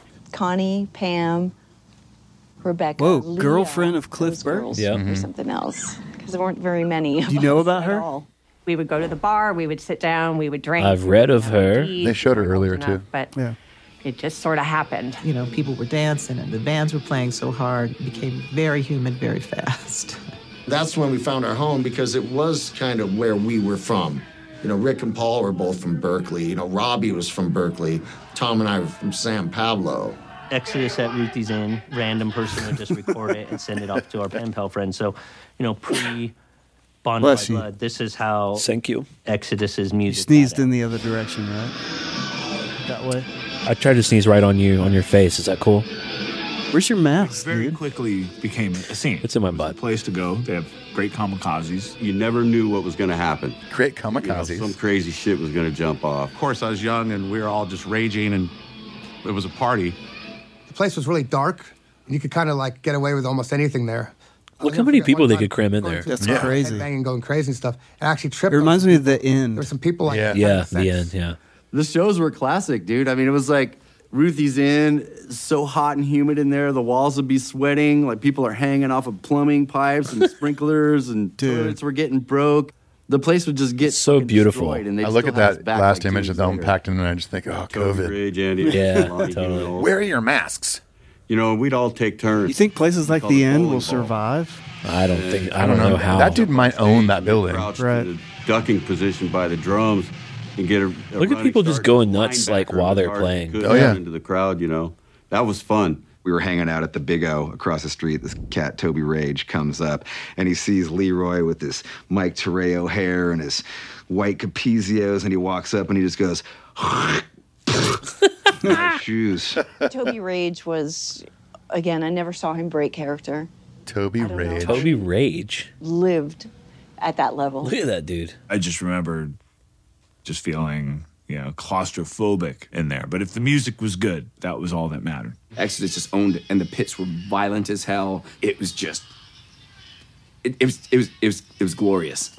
You know, Exodus's group of close friends, you know, they're called the Slay Team, and literally. These cartoons are amazing. I love them. Wearing a Motley Crue or Rat or hair metal band shirt, they would literally tear the shirt off the kid's back. They would cut strips off of the shirt and tie them around their wrists like scalps. And those aren't fucking friendship strips. Those are like war trophies. Holy shit. Green, Bailoff's girlfriend, actually did a comic book. It was based on the Slay Team. And it was just them going out and killing posers, literally. Paul and I had this idea that we're going to make... Such an anti-poser vibe. So It's like when this whole you guys have talked about if you see his shirt in the wild and you're like, name me 3 songs. Yeah, for sure. Slay Team comics. Now, if they can't, you just cut the shirt off. Here's of why. them. Here's why I wouldn't have survived at Ruthie's. I would have been totally down with all the thrash and all the metal. But then, like, one day I would have come into Ruthie's, like, with a Duran Duran shirt on. Because I just really love Duran Duran. Or The Cure. I don't remember what Bob's real name is. Immediate He could death. Dress like this. He had no problem. Shirtless in minutes. Oh, yeah. By the way, folks, she's now a nuclear scientist. I research explosives for the government is the party line, but I blow shit up for the government is my line. Toby Rage. Dude, look at him. He's the guy flying in all the photos. He's like the Superman of the thrash era. Get, you know, Converse footprint on the side of your head. Got off the plane the one day, went to Ruthie's the next day. People were jumping on the PA stack. They were jumping off. Dude, look at that guy. People were standing with their backs These against pictures the stage. are I know, unreal. the pictures are dude. amazing. Throwing people on. We had never seen anything like that in Europe.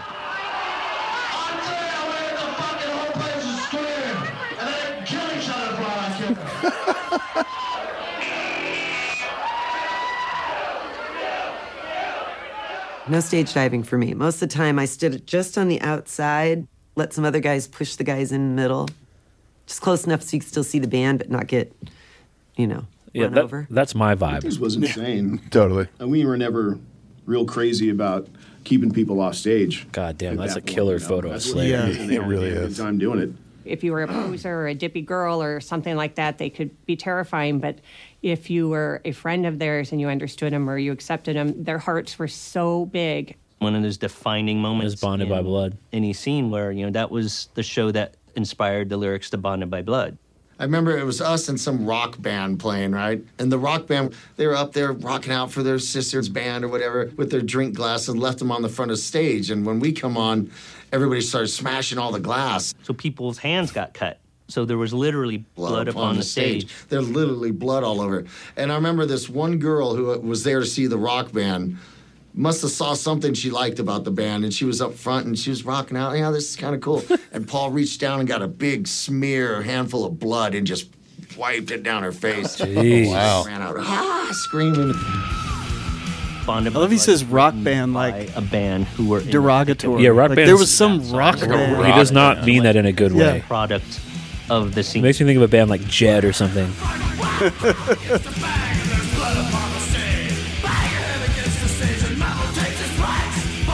He says the way he talks about it, I would think it'd be like the Backstreet Boys. About the Right, yeah. brief years when this whole Bay Area scene was just getting going. Like, But the three of us are like, oh, rock band, cool. I mean, rock that band. sounds cool. That sounds That sounds awesome. Like the Rolling Stones. You mean like Led Zeppelin? Yeah.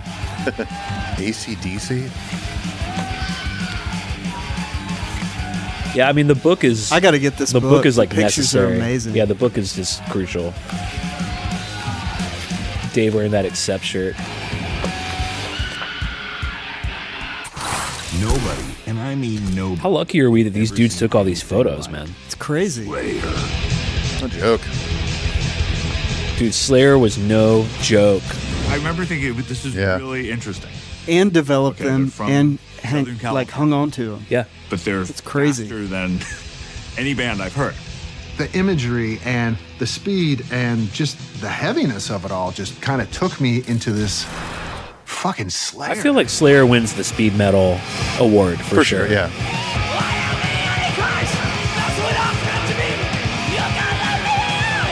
Man, back with Tom Araya with Do those that high early notes. Tom Araya, yeah. When we went to the Bay Area, that's I love Jeff Henneman too, wearing that the leather por- jacket. the Look por- at Kerry King doing the fucking porcupine. doing the Yeah, BD, he has the porcupine wrist, that's for sure. he's doing the BDSM tour later. thrashers and metalheads. He was going from doing this to filming the Hellraiser film, right, down in He was Hollywood. auditioning for Judas Priest. Intensity, kids jumping on the stage, and then they just start walking on people's heads and shoulders, because everybody was just stuck together. We went up north and we did a show with Exodus, which blew me away. Tom Araya looking badass. Yeah, he's awesome. Totally. The area was the epicenter of the thrash scene, and if your own region was not welcoming of you, we would be. He is like, Being from LA, what is it, nobody did what we did. warm fuzzy So to be heartbeat? there, Yeah. To hear Yeah. He is a sweetheart. Yeah. these guys, they're doing the same thing we are. I have a soft spot for Hanneman. Awesome songs. Kind of a lone wolf. The band He was is always like fucking quiet. awesome. The guys were really cool, and we got along great. LA was more where the hair metal was going down. I do admit, I don't like Kerry King. Can I wear sunglasses during the interview? Is that cool? Similar to the Bay Area crowd, but the Bay Area He's not very likable, right? Is it just me? He doesn't seem like he'd be friendly. I've heard he's really cool, but He's a hard, it's a hard sell. hard edge on on him. No Mercy, their first For album. sure. Like this guy right here, It was Brian almost Liu. like a demo. Seems like a real Likable sweetheart. dude. Yeah, And it no was at the problem. time when Well, he took all the we cared photos, about were right? bands that He's played one of the fast. two dudes. Yeah. Yeah.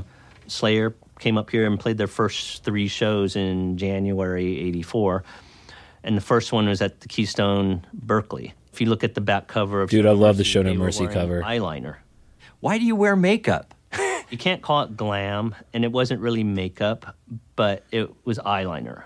Yeah, we call that? Why are you guys wearing that? Guyliner. And my thought is, I'm not. You know what I call that? Makeup. Flair. But it's well, you don't need to be wearing that stuff, man.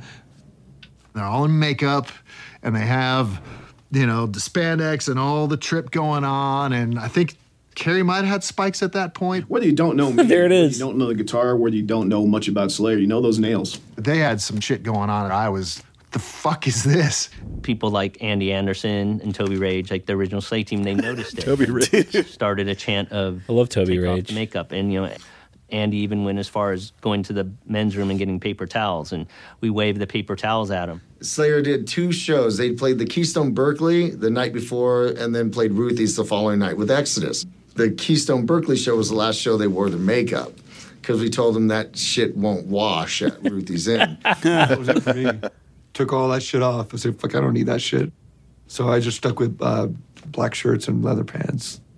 By the way, Tom Arai's shirt, it's the AC/DC logo, but it says taco. It was awesome. Is that what I was trying to figure out? What it says taco. That's amazing. That's awesome. They had a hotel room at the Berkeley Plaza Hotel, and we just destroyed that place. I showed up with, I think, Tom Hunting. And these guys were nailing pizza to the ceiling, man. And, jamming everything. Nailing pizza to the ceiling. We actually tunneled a hole. That's quite the move, isn't it? Can we nail something else to the ceiling and eat that? That's quite the protest. It definitely says taco now that I see it. I was the It's oldest amazing. guy in the band. So we had 2 rooms, and they trashed them. Not too many years ago now, Kerry and I were having a conversation, and somehow that came up, and he's like, yeah, I got in a lot of trouble for that. That was kind of our first introduction into traveling away from home. This documentary is sick, by the way. It's awesome. So good. I love it. Mini festival bringing together. And I mean, I wish I would have seen it when it first came out, but I'm glad I waited so we can all watch this together for the first time. I'm glad I waited for us to get these fucking Hawaiian shirts. No joke. I have felt guilty watching this. I feel like there's long periods of silence because we're just like It's all good, man. enthralled in it. Our heroes. These were our. We're just burning it down. Wes Robinson, who ran... We can not talk the rest of the time if you It was want. kind of like the Woodstock moment. No, I'm saying the of opposite. Bay Area People scene. listening to this will be Oh, like, I know. Do what they want to do. But it's just that what they can't see is that we're You know, nude hopefully make some money and that we're holding hands. Just But Hawaiian with shirts. the Hawaiian yeah. shirts on. least Yeah. there was Unbuttoned, of course. But Ethan has his on as a diaper. You always wear it as a diaper. I don't know why. Well, I had a lot of water before I got here, just in case, you know. That flanks the 80 interstate. Day on the The Dirt. lineup was That guy looks like he's like Exodus, Possessed, in a Weezer cover band. Suicidal Yeah. Tendencies. It's Suicidal kind of a defining Tendencies. moment historically Yeah. because that's a crossover moment. Like Suicidal was a hardcore band, and Yep. they were playing with Exodus and Slayer, who are metal bands. I know for a fact that the band could not play LA when I first joined the band. And basically, Suicidal Tendencies was banned from Los Angeles. Everyone sort of went like, hey, we're not that different. We love extreme music. We Larry fucking Lalonde. hate glam rock. We hate all the bullshit about, like, you know, poser type shit. It was like kind of a defining moment because everyone who was there were like, wow, like, this is pretty cool. And you can see all the photos. I mean, all those guys were fast friends already. And if Wow. not, that solidified it. That was one of the first shows where. Dude, I that started dude wearing a seeing, Kill 'Em the All shirt. camaraderie Oh, between 2 of the those bands dudes wearing and Kill 'Em Yeah. All shirt. I Mike think that's Muir one back thing that there. shows in the pictures too. It was just Devo shirt? amazing, you know, the spirit up north, experiencing that positive energy. And for me, it was all brand new because, again, I didn't even get a chance to play LA yet, you know, with Robert, this I band love that you, was dude. From LA. Yeah, I love he's Robert so Trujillo. I know. Furious Pit, and we had plenty of room. Holy Dirt was shit. Ethan? fine, Is that- and, it was a great show. Because You had a just in mohawk, it right? for the music. I did at one point a few times, yeah. Dave Mustaine began his new band. Dave Mustaine was sweating bullets. Is Dave Mustaine actually talking about Dave Mustaine Well, right now? I wouldn't put it past him. This is Megadeth's first demo that Dave recorded after getting the original Megadeth together. He sent at them out that, to dude. maybe a half dozen fanzine people. He hand wrote the track listing on it. Awesome. Dave had this friend, Brian Lip. There's my boy. Elfson's one of the sweetest dudes in the world. Fan club. Dude, is that Hetfield with a cigarette? Of a post office box. That's And James one Hetfield with day, a cigarette. this letter Yeah. shows up that says, "Hey Dave, I hope your new shit's faster than Metallica." And that night, The old Metallica we chip. went to rehearsal Yeah. and sped every song up by 10 to 20 beats per minute. I mean, Wow. every song. So things like "Skull Beneath the Skin." Bullet Belt. Bullet Belt, Yeah. dude. Gun, gun, gun, gun, gun, gun. It kind of had this Sabbath groove. All of a sudden, gun, gun, gun, gun, gun, gun, gun, gun, gun, gun, Ooh, that double kick is brutal. A little slop. No, it's tight. It's cool. Still a little sloppy at Bay first. Area enough times. I couldn't Paul. tell you how many, but we've been Paul? there enough to where me showing You would no beat. comment You would beat Detect is going to that. make people think of Slayer too. was a little loosey-goosey. Mustaine playing Metallica. Me and Jeff would both. Fuck you guys, man. I thought it was Aloha Monday. Do that. How's he playing that fucking shit, not looking at his fingers? And we would just be amazed that he's just up there ripping, looking over there. So I was flattered when Mustaine came calling. There's a lot of crazy folklore about those first couple of days, weeks, and months after I left New York. When I got in the bus, I rode all the way to California, did a lot of soul searching. I had already started writing lyrics. The first lyric I wrote was to the song Set the World Afire, which was called Megadeth. And I saw... You mean Set the Witch on Fire again? Again? From Senator Alan Cranston, and it was a handbill he had put out and said the arsenal of Megadeth can't be ready. He was talking about the nuclear armament. Arsenal of Megadeth, that's a great line. So I wrote it down, put it in the song. Didn't think that, that would one day end up being the title. My first show was with Megadeth, and I remember the first time watching Mustaine play, I just couldn't believe it. As a band, that was the first place that we went up there. It was Ruthie's. And that was interesting because Ruthie's was so small, we'd built this crazy stage over at Carrie's house. I'd asked Carrie if he would help us until we find a permanent player. And we built the stage because I wanted this war scene. So Carrie's in an early incarnation of Megadeth. Right, okay. The roof is about this tall, and we're trying to figure out how we're going to get all our stuff in there. It's like, well, shit. And borrowing every Marshall in the community. Dude, everything That's the kiss. Amazing. That's the kiss way. Yeah. Bunch of dummy cabs. Jump up in the air, you're going to stick your head in the I lights. guarantee those weren't dummy cabs back then. Put together They had 4 speakers and all of them. For real. that is just gonna take fucking no prisoners, man. When you watch Dave Mustaine talk, percentage of joy that you think is coming, radiating from him. What's less than 0? Is there a number? Dude, it's like 0% joy. He's got a You were in strange Megadeth, vibe. dude. He's got a What I strange noticed around vibe. town is that there are a lot of people posing and primping and wearing their studded wristbands from the shops on Hollywood Boulevard, and everybody looked like Vince Neil or David Lee Roth. But Dave was the real deal. Even the people talking about him have joy. Everybody's really Right. surprised that Mustaine got booted out of the band because, back then he was almost like the front man. He really had something to prove after he left Metallica. It was incredible how quick he got it together. Megadeth is a band that was conceptualized before it was ever a band. It was an architectural blueprint of what the band was going to be. And I think because that was drafted in Dave's apartment and my apartment, we've had this vision of what we've been aiming for.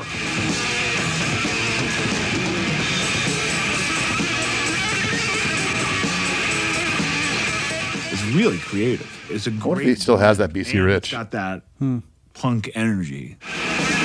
That guitar could be 30 minutes south of us in Franklin. Yeah. We debuted the band in the Bay Area to see that frenzy happen. And a kid reached up and actually grabs the string and breaks it off my bass right in the middle of the song. And I'd never seen anything like this. And people were literally like bleeding on the stage from headbanging and thrashing down front. You could feel He's got almost the tension. He's got He looks like Rambo. He does. He's got the bullets. They're around his neck. Uh-oh, Hetfield. Megadeth, First Blood. Meanwhile, January '83, they were gone in April. You got one of your dreads caught in the month in the June drums. after recording finished, and then they were on tour. So like that Sorry first about year that. that they quote unquote moved to the Bay Area, they were probably only here a couple months. We really had just come from out of the underground. We recorded Kill 'Em All. We ran back. They're like, we got to balance out some of that Megadeth flavor with our core little sweet and salty. that old Megadeth footage was cool though, man. It's super cool. Put the scene on the fucking map. Kill 'Em All came out in the summer of '83, and in our second issue, I made the review. We had record reviews, and I made the review. Metallica, they're gonna get a whole page. Nobody knew at the time how big they're gonna get, but I said this band is a killer. So I made the headline Metal Album of the Year, Kill 'Em All. Wow. Exodus recorded their It's all those little tiny breaks. Yeah. You know what I mean? Like man. those tiny in 19 things. Totally. Bonded by blood. It was very How do you organic. not like Yeah. Bonded by It's blood? not some machine. Other than Lars writing his own well, press. yeah. Right. But yeah. From that time. But even that was organic. I mean, did you see Bond by Blood what was that? kind of more anticipated. Yeah, so than too super Kill 'Em All in DIY, a lot of ways, yeah. little just pamphlet. Because, we spent more time with Exodus than we did with Metallica. How dare Basically, you? I ended up replacing Kirk. We'd never been in the studio before, so we're learning the process, the whole mic thing and how to keep the guitars in tune, because the mic hears everything, and just learning from the very ground up how to record an album We recorded Bonded by Blood at Prairie Sun Studios. Our friends would come up from the Bay Area and we'd party at night, and they'd get too drunk. There's fist fights. Can we come to the studio and thrash? Dude, that place is still around. Like Prairie Sun. Really? Is it really? Yeah. Street that 5 kids had, not knowing nothing about recording. We got 9 songs together, and we just want to put everything we have into these songs, man, and just capture this vibe. It's the craziest thing. The very first note, man, it's just like this. I listened to that record today. It's pretty powerful. Yeah. I mean, it's pretty silly. Really? But it's powerful. Like, if you put it in this time, yeah, especially with this documentary, like this really driving home the context. Right, sure. I mean, some of the lyrics, didn't really age well. It's like bang your head against the stage. But the lyrics didn't age well on Kill 'Em All either. Totally. No Laugh Till Leather. It's kind of the same deal. It captured We're going to kick some ass tonight. That youthful angst and anger. That was thrash metal. That was a Bay Area thrash metal record, So, Kill 'Em All, Bonded by Blood. James's style is just effortless. They're twins. He's always looks bigger. A lot of confidence. Hey, people are just like, man, Bonded by Blood, forget about it. There's quite a few covers from that period of time where you kind of look at them and you're like, wow, really? But it's pretty rough. Nonetheless, that's a rough album was cover. Inside that sleeve was Why? It's why, Siamese whatever twins. do you mean, Clint? Siamese twins, and one of them's evil, one of them's good. It's just a thrash metal cover of Balance. Van It is Halen. like Balance, like Van Halen. It really is. Dude, that is so funny. Dude, have you looked at that cover in the last 10 years? Leg, it makes me smile. Take it in, dude. All right, take it in. Take a night, draw a bath, and He's the epitome of what a singer should be. Because if you weren't into it, except he couldn't sing. Right. He'd go on one of those rants about killing posers on stage, and if there were posers in the crowd, they worried. Grandmother makes more noise than that. My grandma can make more noise than this, and she's dead. He would go to people's houses and completely trash their house. That's killer. Guys would be there, and Paul would kick people out. One of the prerequisites to getting into the party was you had to bring a 2x4 so you could destroy the place. And I remember grabbing a beer bottle and just firing it straight at the fireplace right when we walked in. And it just erupted. He kind of got away with a bunch of stuff. Look at his face. Dude. To be honest. We handcuffed someone to a tree like this. He let a live sewer rat loose in my house one time. We'd cut people's hair. If you had... let's face it, a lot of cancelable actions today. Yes. Yeah, something like that. He'd strip you right where you stood. Canceled. That shirt up, we'll slice you with it. Canceled. That's all he did. They were lucky. I Canceled. remember his place. He lived in he lived on a concrete slab. His wolf flip with them Bytor. Bytor and Paul were pretty much in Bytor? Bytor and the Snow Dogs? Oh my gosh. Crazy So that's what shit it's happened about, at these Ethan. parties. It all comes around. Oh my gosh. Finally. Just getting smashed. Walls being Good to know the kicked in, truth. Holes. Just slamming our arms down the hallways, just punching in all the plaster. Yeah, no posers. Houses dismantled, piece by piece. Wow. Yeah. Me with my Duran Duran shirt. Bailoff passed away. No following a chance. No stroke in chance. 2002. He is beloved by his friends and metal fans. Yeah, I was reading that today, and he passed away. Man. Paul, for what he lacked in pure musical talent, he had all the drive and the passion that you could ever want. Could we have done more to keep him around? Probably, yeah. Might have been a failure in attempting it. I'm happy I got 1 million memories and 5 billion photographs worth of fucking awesome times to look back on. He's like the greatest thrash metal frontman of all time, and he made one album twice.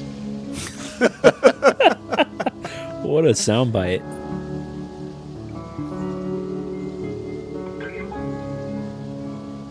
We were all by his bedside in the hospital, and Rick, 42, man. into the ground. That's you know? young. Crazy. Dude, I'm going to be 42 next year. So young. I'm going to be 42 in about 2 weeks. You guys are super old. I know. I'm only 37. I miss him every day. See you, buddy.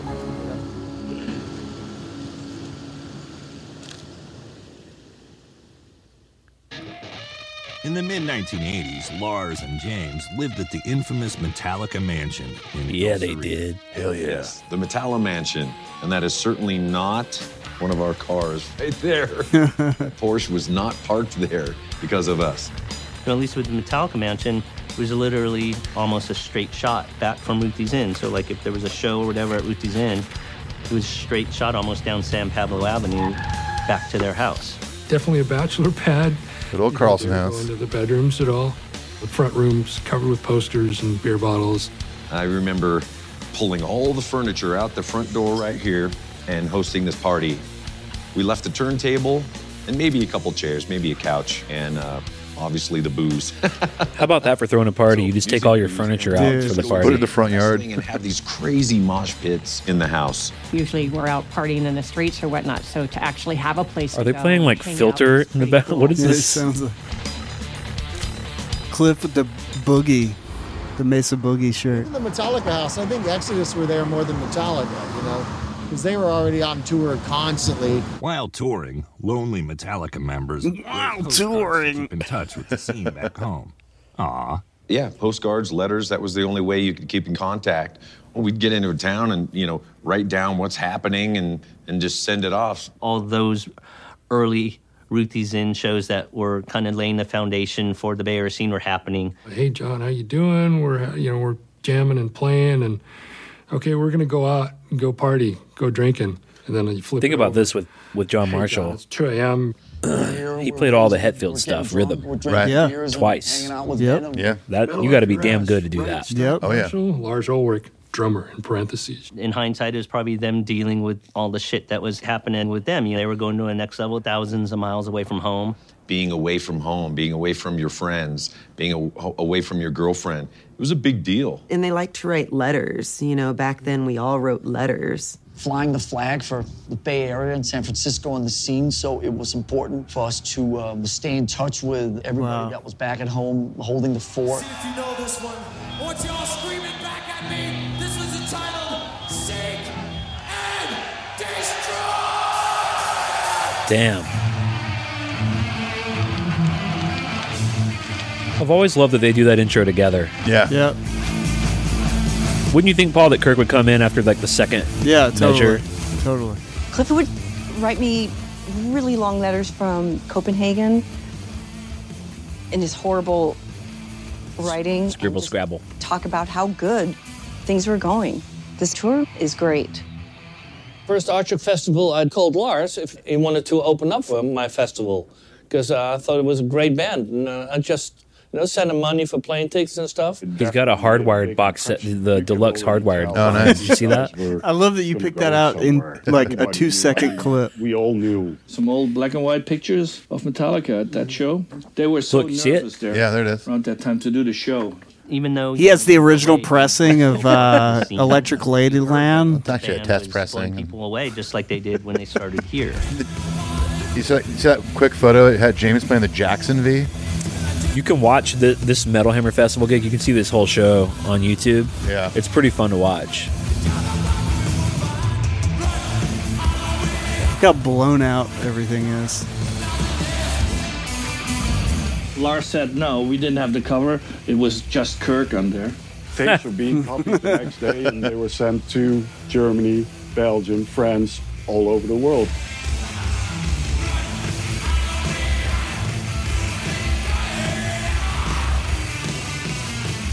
It wasn't really until James started getting some European shows under his belt in the spring of 1984, where he started being able to sort of command the big European crowds.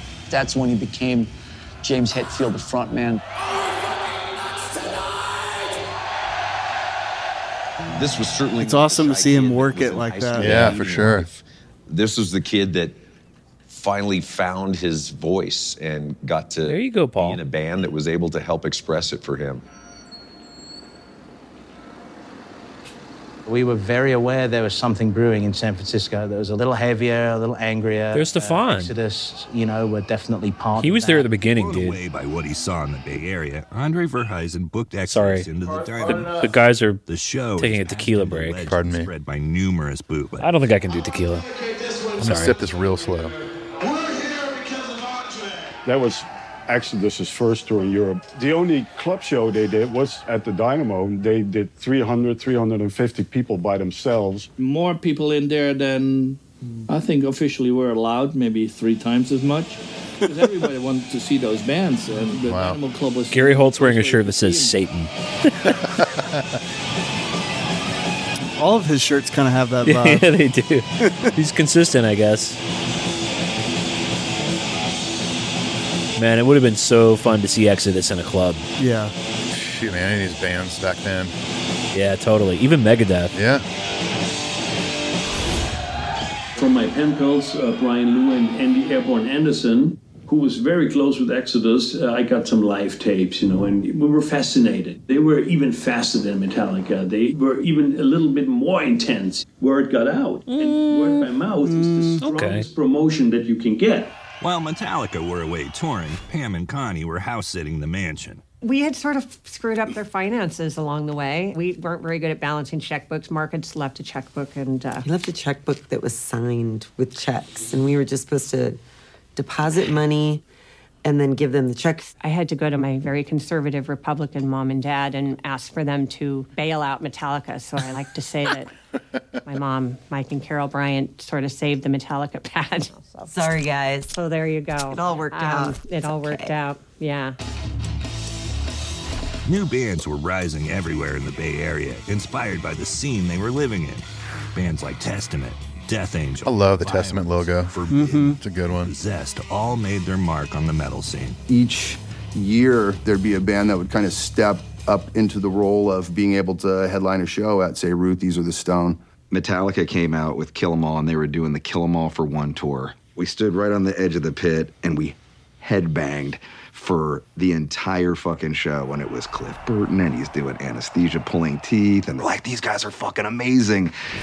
And the whole way home, it was like, we're gonna start a band, we're gonna start playing shows, we're gonna play thrash. I love that. All those people would be going to the shows at Ruthie's and the Bay Area clubs and stuff, and basically they kind of looked up on stage and said, I could do that. He's got Alfred Newman tattooed on his arm. The Beatles on Ed Sullivan. What is that?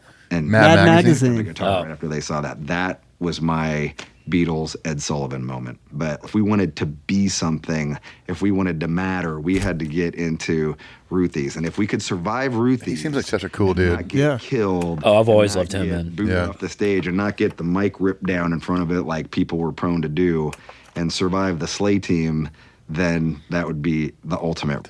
What was Tony what? You can't. Tony Fly Through the Air? Of the San Francisco. Tony Danger. Tony Riot? Tony Danger? No. Tony Rage. Rage. He managed one of the most hardcore bands. If he doesn't kill you, then you make it to the next level. Yeah. Right. Super satanic speed metal. This is Metal Mom right here. I know there's a few metal moms across the globe, but this was ours. I broke my leg at a DRI show. She basically nursed me back to health at her house. She was the mom of the scene. You know, every show, she'd be there for every band.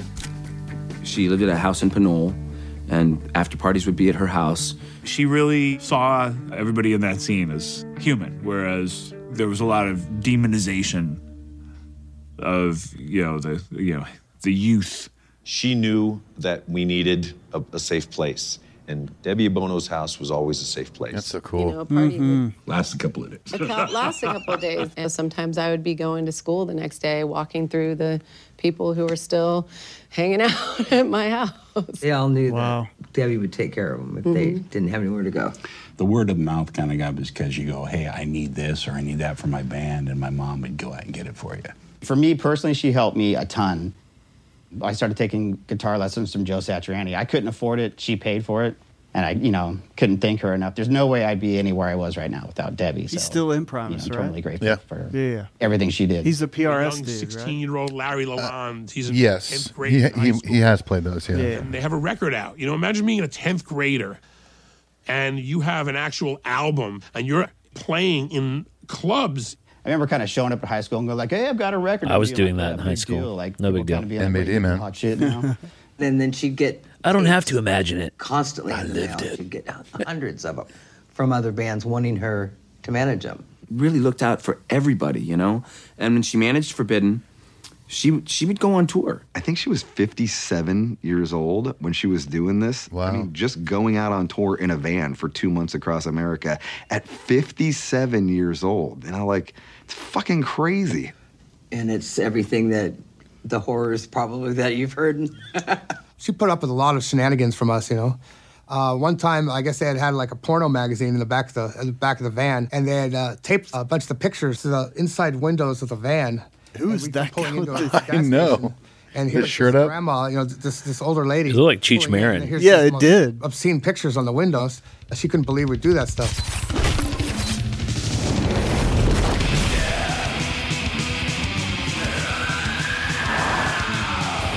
I'll tell you what I'm doing tonight for sure is listening to Possessed. Possessed, yeah.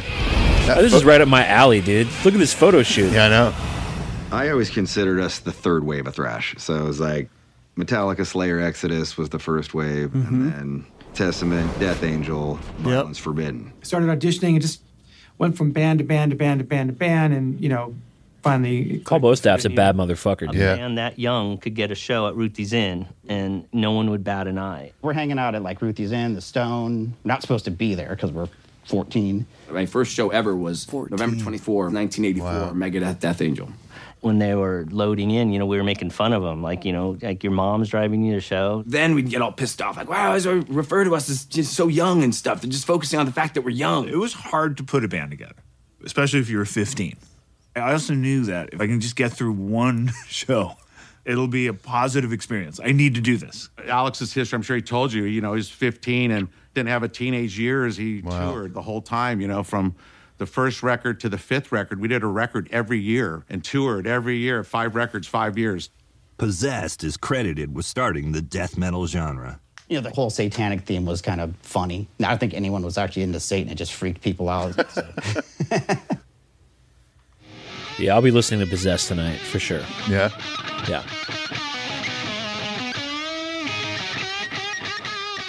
In August 1985, Metallica played Bill Graham's legendary Day on the Green. Yeah. It's a huge moment. Look at that Scorpions fucking backdrop, dude. Yeah. Wow.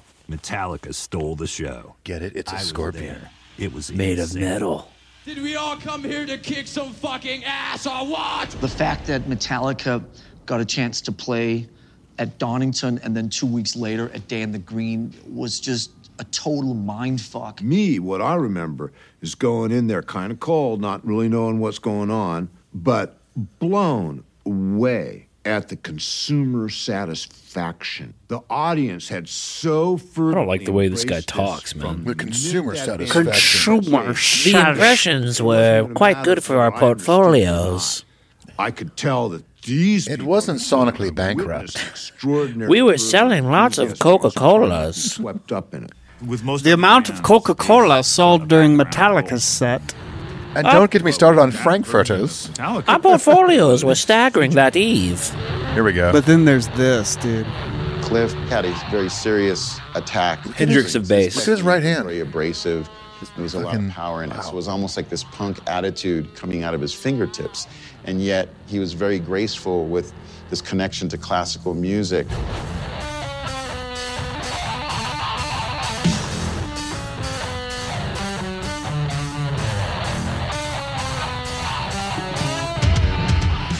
Tone for days. I mean, dude. shit, dude. Yeah, Like, that tone is sick. bass players like bending strings like that. Like, no one really does that. Who does that? Honey, please. Honey. Maybe Les Claypool or something. Day on the Who Green. who almost was in Metallica. Almost was, or maybe Honey, I heard he Where auditioned. we were on the I heard he was late. I heard he made it to the audition. He did. He said, Never would have worked he out. said, by do you the want to way. play some Isley Brothers tunes? And I thought that would be a great idea. I love the Isley Brothers. They're great. Metallica logo. I've had the time of Lucius's life. Down with a little like wristband, sitting next to things like Rat Poison, and I got berated by a couple overweight ladies in spandex. Hey, leave me out of it. Came out Hey, that's Clint you're talking about. I'm not a lady. As soon as they got on stage, it was the stone in the pond. Concentric circles of violence spread throughout. I remember standing there, stage left, and going, there's Metallica, and there's 60,000 people, and it's 1985. It's like, yeah, this is really cool. Unbelievable, man. Jeez. Here's the deal, man. You step out in front of a crowd that big, you're feeling pretty good if you got a song like For Whom the Bell Tolls to play. Yeah, or Creeping Death. Yeah, you're going to do just fine. Mosh pit.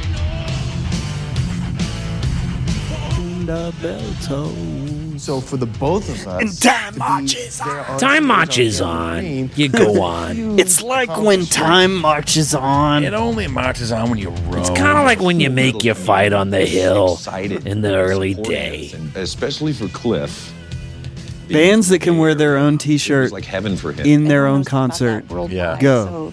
Pantera, Metallica. Anthrax, a lot would do that too. A lot of metal bands. Yeah. It's more Guns accepted. N' Roses. It's more accepted in metal. For Guns sure. N' Roses? Axl Rose had a big ass like white leather jacket with the fucking logo on the back in the Paradise City video. That's different than a concert tee. Just went crazy. You know what I'm saying? That's even worse. That's like that's insane merch. Yeah. Dressing room. You know, you're supposed to trash shit, you know? So we did. We just Oh yeah, they trashed the room that day. I called the Metallica house and James. Oh dude, this is when the promoter And I was like, where? the promoter basically had no clue that dresses James down about another this. day after ours. You know, another band has to use your trailer. You're going to have to go over there and talk to Bill. It's like, oh shit. It's like I'm being called in. He sat me down and he said, hey, I know you're a rock and roll band at heart and, you know, breaking shit, destroying things, you know, might be fun for a little bit. What would you do if people came in your home and behaved this way? And James they goes, do. well, pretty much they do every week. I didn't quite get what he was trying to say. Eraserhead. And he Yeah, said, it's pretty you guys dope. are talented and you're on a path of destruction. He knew. He said, I've had the same talk with Sid Vicious and with Keith Moon, and they didn't listen. Maybe you'll listen, maybe not. What really happened was James totally manned up, and Bill completely respected it. So I said, you know, I'm young, I'm stupid, and thanks for that. I love that photo of him in the toilet. Appreciate the talk, and I'll do my best. Years later, he would go to me, how's James? Well, you know, I haven't really talked to him lately, but I'm sure he's fine. To this day, I still never said thank you to him, because it did enlighten me a little bit. He made it right to the best of his ability. The next time we came back to play, They put a bunch of backstage like area, he put this queen clear plastic over everything, the ceiling, the like a Guar show. Totally. Or a Gallagher show. even wrapped bottles of beer in it, Gallagher, so dude. Gallagher. it would be protected. 1986 was an ear-shattering year for thrash metal. Yep. Metallica, Sure was. Megadeth, and Slayer, followed by Anthrax, all released landmark albums. Among the living, bro. Cry for the Indian. Large, where this was taken. Oh. And he says, I'm pretty sure it's in Copenhagen. Was he like baking or something? He's wearing guess like he was making some food. I remember them posting like a Christmas greeting to all the Wake up. Cliff Burton fans, and he was in his apron, like he was just Put on his little baking boxer something for shorts, Christmas, and whatever. He had a little amp and his white guitar, and it looked like a Gibson, but it wasn't. And he would play. He could not wait to get on the road. And Cliff was excited. I'm telling you, man, Cliff Europe is a short tour. Cliff looks so different in different photos. You guys ever notice that? Really develop, and we were going to live together. So he wanted me to kind of look at houses just around in the East Bay. On September 26, 1986, Metallica played a show in Stockholm, Sweden, supported by their friends Anthrax. Anthrax went on ahead to the next show. Metallica never made it. In the early hours of September 27th, their tour bus crashed and Cliff Burton was killed. He was 24 years old. Jeez. Oh, man. I went home and started calling Cliff in Sweden at the hotel. I had the itinerary. Oh, no, they haven't checked in yet. Okay, Great photo. That's weird. Try again an hour later. That's when she told me. And it wasn't even real. It wasn't possible. So I immediately called Cliff's parents. Oh, wow, so she found out before they did. Wanted to be with his parents and smell his things. We don't sit back and say, oh, I hope we're big next year, or I hope this, I hope that. We just go and do it and don't put a lot of thought into what might happen or what could happen. We try not to think too much about the future. Cliff was such a character, and he was with us for that short amount of time. Thank God there were some people filming, and there were friends around that had cameras. To respect that time greatly, I am so glad that he was in my life, and I got to share some times with him. Someone so close and someone who I saw my future with, and it was awful. It was just awful. Jeez. Most of us were so young back then that we really hadn't dealt with death before. The first thing I did, I got up. It's a real and thing. I headed out to the vault because I was working the next day at the store. From the minute that we opened the door, it was a constant flood of people coming in. It was the place where people came to grieve. It was the place where people came to reflect and tell stories. And it was almost the perfect place to find out because it was home for all of the scene, also for him and those guys. What made us survive it was that community of those thrashers. No one ever thought about the perils of rock and roll or the fact that tour buses crash and, people die out there doing what we were all aspiring to do and doing what he ultimately loved. I know we felt bad, but I couldn't only imagine what each one of them personally felt. Yeah, it's a terrible time. Terrible thing. What I know about Cliff was that he was a very gentle soul, and we laughed, and we would laugh. You can't ask more from your kids, particularly when you don't have to say much to them. Cliff would just decide he knew on his own what was right and what was wrong, and he practiced it just like he practices music. Gosh, man. Yeah, it's so cool. It's got to be hard for someone like James to have to constantly talk about that. It's because think back to those days when you guys were in a but probably nice too room. Yeah, but I'm just thinking about when they said it was our first time dealing with death. Yeah. Like, I've dealt with death. We're just the guys. There's some stuff that's like, I'm so glad it's in the past. Yeah, totally. And it was But just it's a never great in the spirit, past for man. James. It'd be weird if you had to talk about it all the time. Every interview. See what it sounds like. You know, all of us or can most make- of them. Write and record some music together.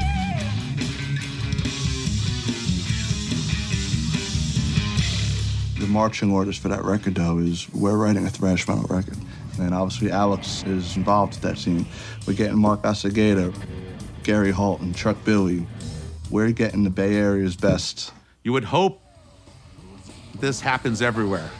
But we're like, do you think it does? Like, no, it's the Bay Area. No, His it's a vest special says place. affliction. You got some special people that are backing each other. I'm hoping it's not connected I think to it's the a brand. different affliction.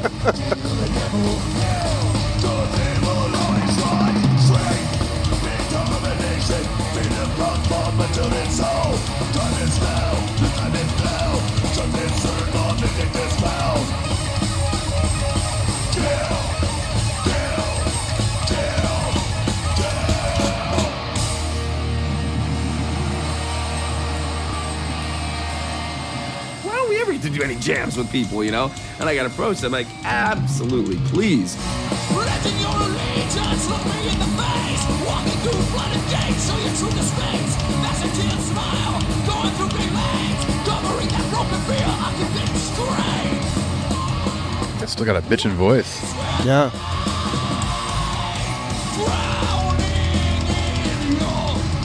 How do you sing like that through the years? Dude. It's just talent.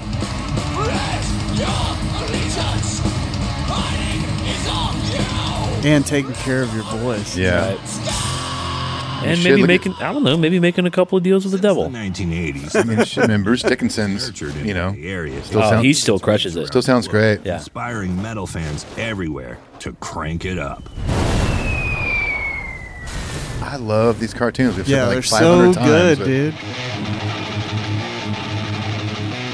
Everyone out there should watch this because it's really well done. Well, hopefully they just watched it with us. Yeah. Okay, is that how it works? They're synced up. Well, hopefully. In 2013, Gary Holt replaced the late, great Jeff Hanneman in Slave. It's kind of weird, It's like I got the call from Carrie to help them out, People who don't know the background between the two bands will ask me, wow, how's it feel to be playing with such metal legends? They're my buddies. I think metal fans are the most devoted of any fans there are. They're not fickle. They like what they like. And I think Slayer fan is that fan times 10. I think his spine's starting to curve from those chains, dude. You see it? He's kind of hunched over. Admiration for the band. You hear stories about some of these people that your music made me strong and held me together to get past a certain point in my life. I'm very grateful for that. You get me all teary-eyed. You sweetie Taco. pie. He's such a sweetheart. His smile and his laugh make me so happy. I'm not kidding, man. Yeah. When Tom Araya laughs, he's just got a great laugh Hey, and smile, man.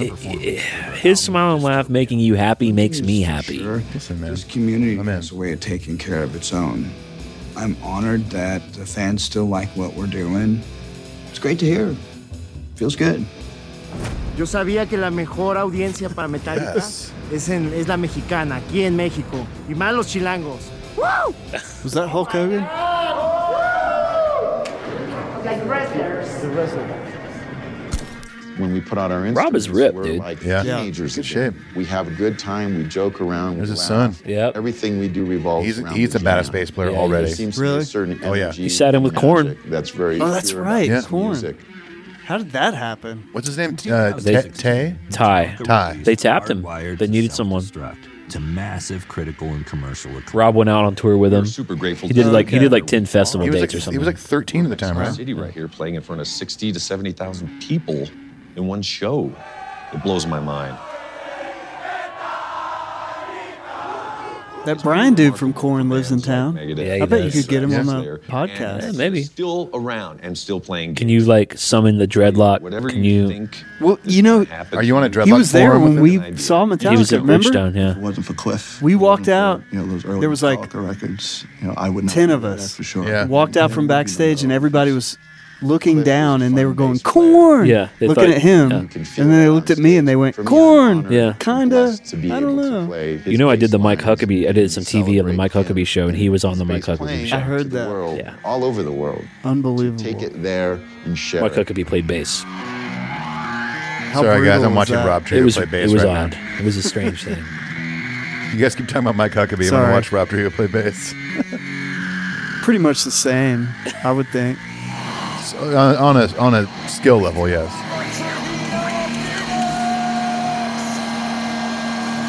I love when Rob does the gray pants and the black shirt vibe. Yeah. Yep.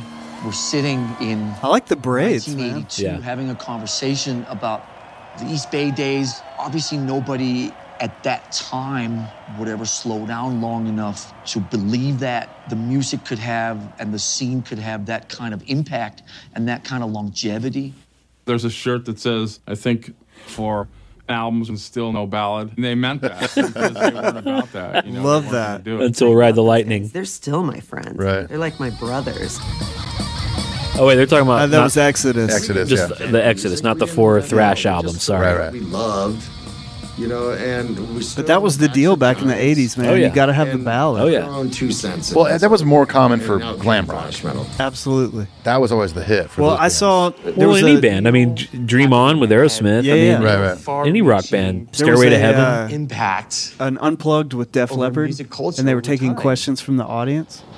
And someone said, "Do you still See, this one like the here, I ballads?" wonder And if Joe the stage Elliott was said, where the bathroom was. "If the ballad is the gasoline, was the exposed. big fuel tank attached to the We're talking the like, rocket ship, 5 years ago and shit. and then the ballad falls off, How nice and then the rocket ship keeps going." Yeah, right. He's like, Did a lot of- It "That's what propels you ballads up were." there. Yeah. Def And I thought that Leppard was a really good and Crazy by explanation Def of it. Leppard, and we the first Maiden album. Our friend bought Iron Maiden 1 just because of the cover, and like it was so fresh and new back then. A lot of people thought Runnin' Free was an Exodus original for a little while, and we're like, no, sorry, can't take credit for that one. Prowler, all that. Like, I love that song, Prowler. And That Kirk song used to rocks. sing Another Piece of Meat by the Scorpions. That was in my high school band room back when I still went to school. It was a perfect storm of all the people that we needed to form a long-lasting musical scene that went on to do great things. And the amazing thing about it is we were all young, innocent, and didn't know what the fuck we were doing or where it all was going. It just happened. It was like from heaven. Oh, I think was awesome. Getting choked up. I think Kurt gets the MVP of interviewees For sure. For sure. And Gary Holt, man, for real. Yeah, Gary Holt crushed it too. Cliff and for Paul. man. You know, I Paul? was telling somebody Paul? this morning. For Cliff that I Burton thought and Paul Metallica Moak. played here. No, Kirk Hammett from Metallica, when he was a member of our band Exodus, we played here when we were 16 No, years you old. guys are Exodus. Yeah. I've been a fan forever. That is so. Oh yeah, so much a fan you didn't recognize them, huh? Exodus continue to play on around the world, and still, Here's the deal. fucking ballads. Would Exodus Man. still be around if Metallica hadn't been Metallica? That's the question. They might still be around, but Do you think they have any kind of have had any kind of longevity because once Metallica blew up, well, Kirk Hammett used to be in that band. 100%. But what happened to Trauma though? Did they even do anything? Good point. I think they just disbanded. What happened to Leather Charm? They definitely disbanded. There's no Metallica. Dude, that's a great point, actually. So maybe Exodus is a great band, and they would have had a career. Yeah. But it was extended or blown up a little bit because of Metallica. I mean, I think maybe more national or international attention was brought onto them because of the Kirk Hammett connection. Because they clearly, based off their career and evident in this documentary, they made a name for themselves in the Bay Area and became like the dudes in. When Metallica was on tour, they were the band in the Bay Area. But I think it's a different door. I think Metallica just opened the door. Yeah. So Metallica made a career in making these records viable. Whether or not they were sort of piggybacking off Metallica's name necessarily, Metallica created a market. Yeah. A global market for this stuff. Now, if Exodus would have just written a damn ballad, they would have gone because further. then even when Metallica, because then think about it, when Metallica kind of started to veer off into making videos or maybe Black Album, you had a lot of people that wanted to just hear that thrash shit. You got a band like Exodus can fill that slot immediately. For sure. No ballads. Still no ballads. 35,000 years later, still no ballads. Right. Well, man, this was awesome amazing. documentary. What a great documentary, man. Everyone involved in this, Jesus, good job. Any final thoughts, or should we split? It's been a long night. It's been a long night. We've had a good time. I already want to watch that again. Should we just watch it let's again? just Keep do it recording again. Sure. Right now. All right, Paul, go restart the DVD. Okay. Let's do Here it. I go. Well, look, write in metalupyourpodcastshow@gmail.com. Let us know what you think, and you can support us easily by telling your buddies about the show, following us on social media, leaving the iTunes review, and if you really like the show, for the price of 2 cups of shitty coffee a month. 2 cups of Pilot coffee a month. Yeah. You can be a part of what keeps the show cool. And by cool, I mean we gave away an S&M 2 vinyl. We gave away some Squindo posters. We did. What else have we've given away a ton of shit. We've given away all sorts of things. The Squindo episode was really great. The dude is so cool. Oh, You would thanks. love that guy. I He's loved right up your listening alley. to the episode. Real cool dude. Yeah. They're going to come to Nashville and visit when the world opens back up.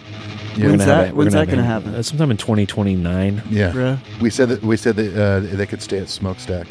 Hey, They're going to crash here. done. As long as they have masks. Well, it was good to see you both. Yeah, you too. Aloha. We'll do this again soon. We love you out there in Metal Up Your Podcast land. Any parting words? My last parting word is let's go to fucking Hawaii. Paul? Thank you. Well, you're going to have to say it again because now we're going to say peace. Adios. Oh, I get how it works. Thank you. If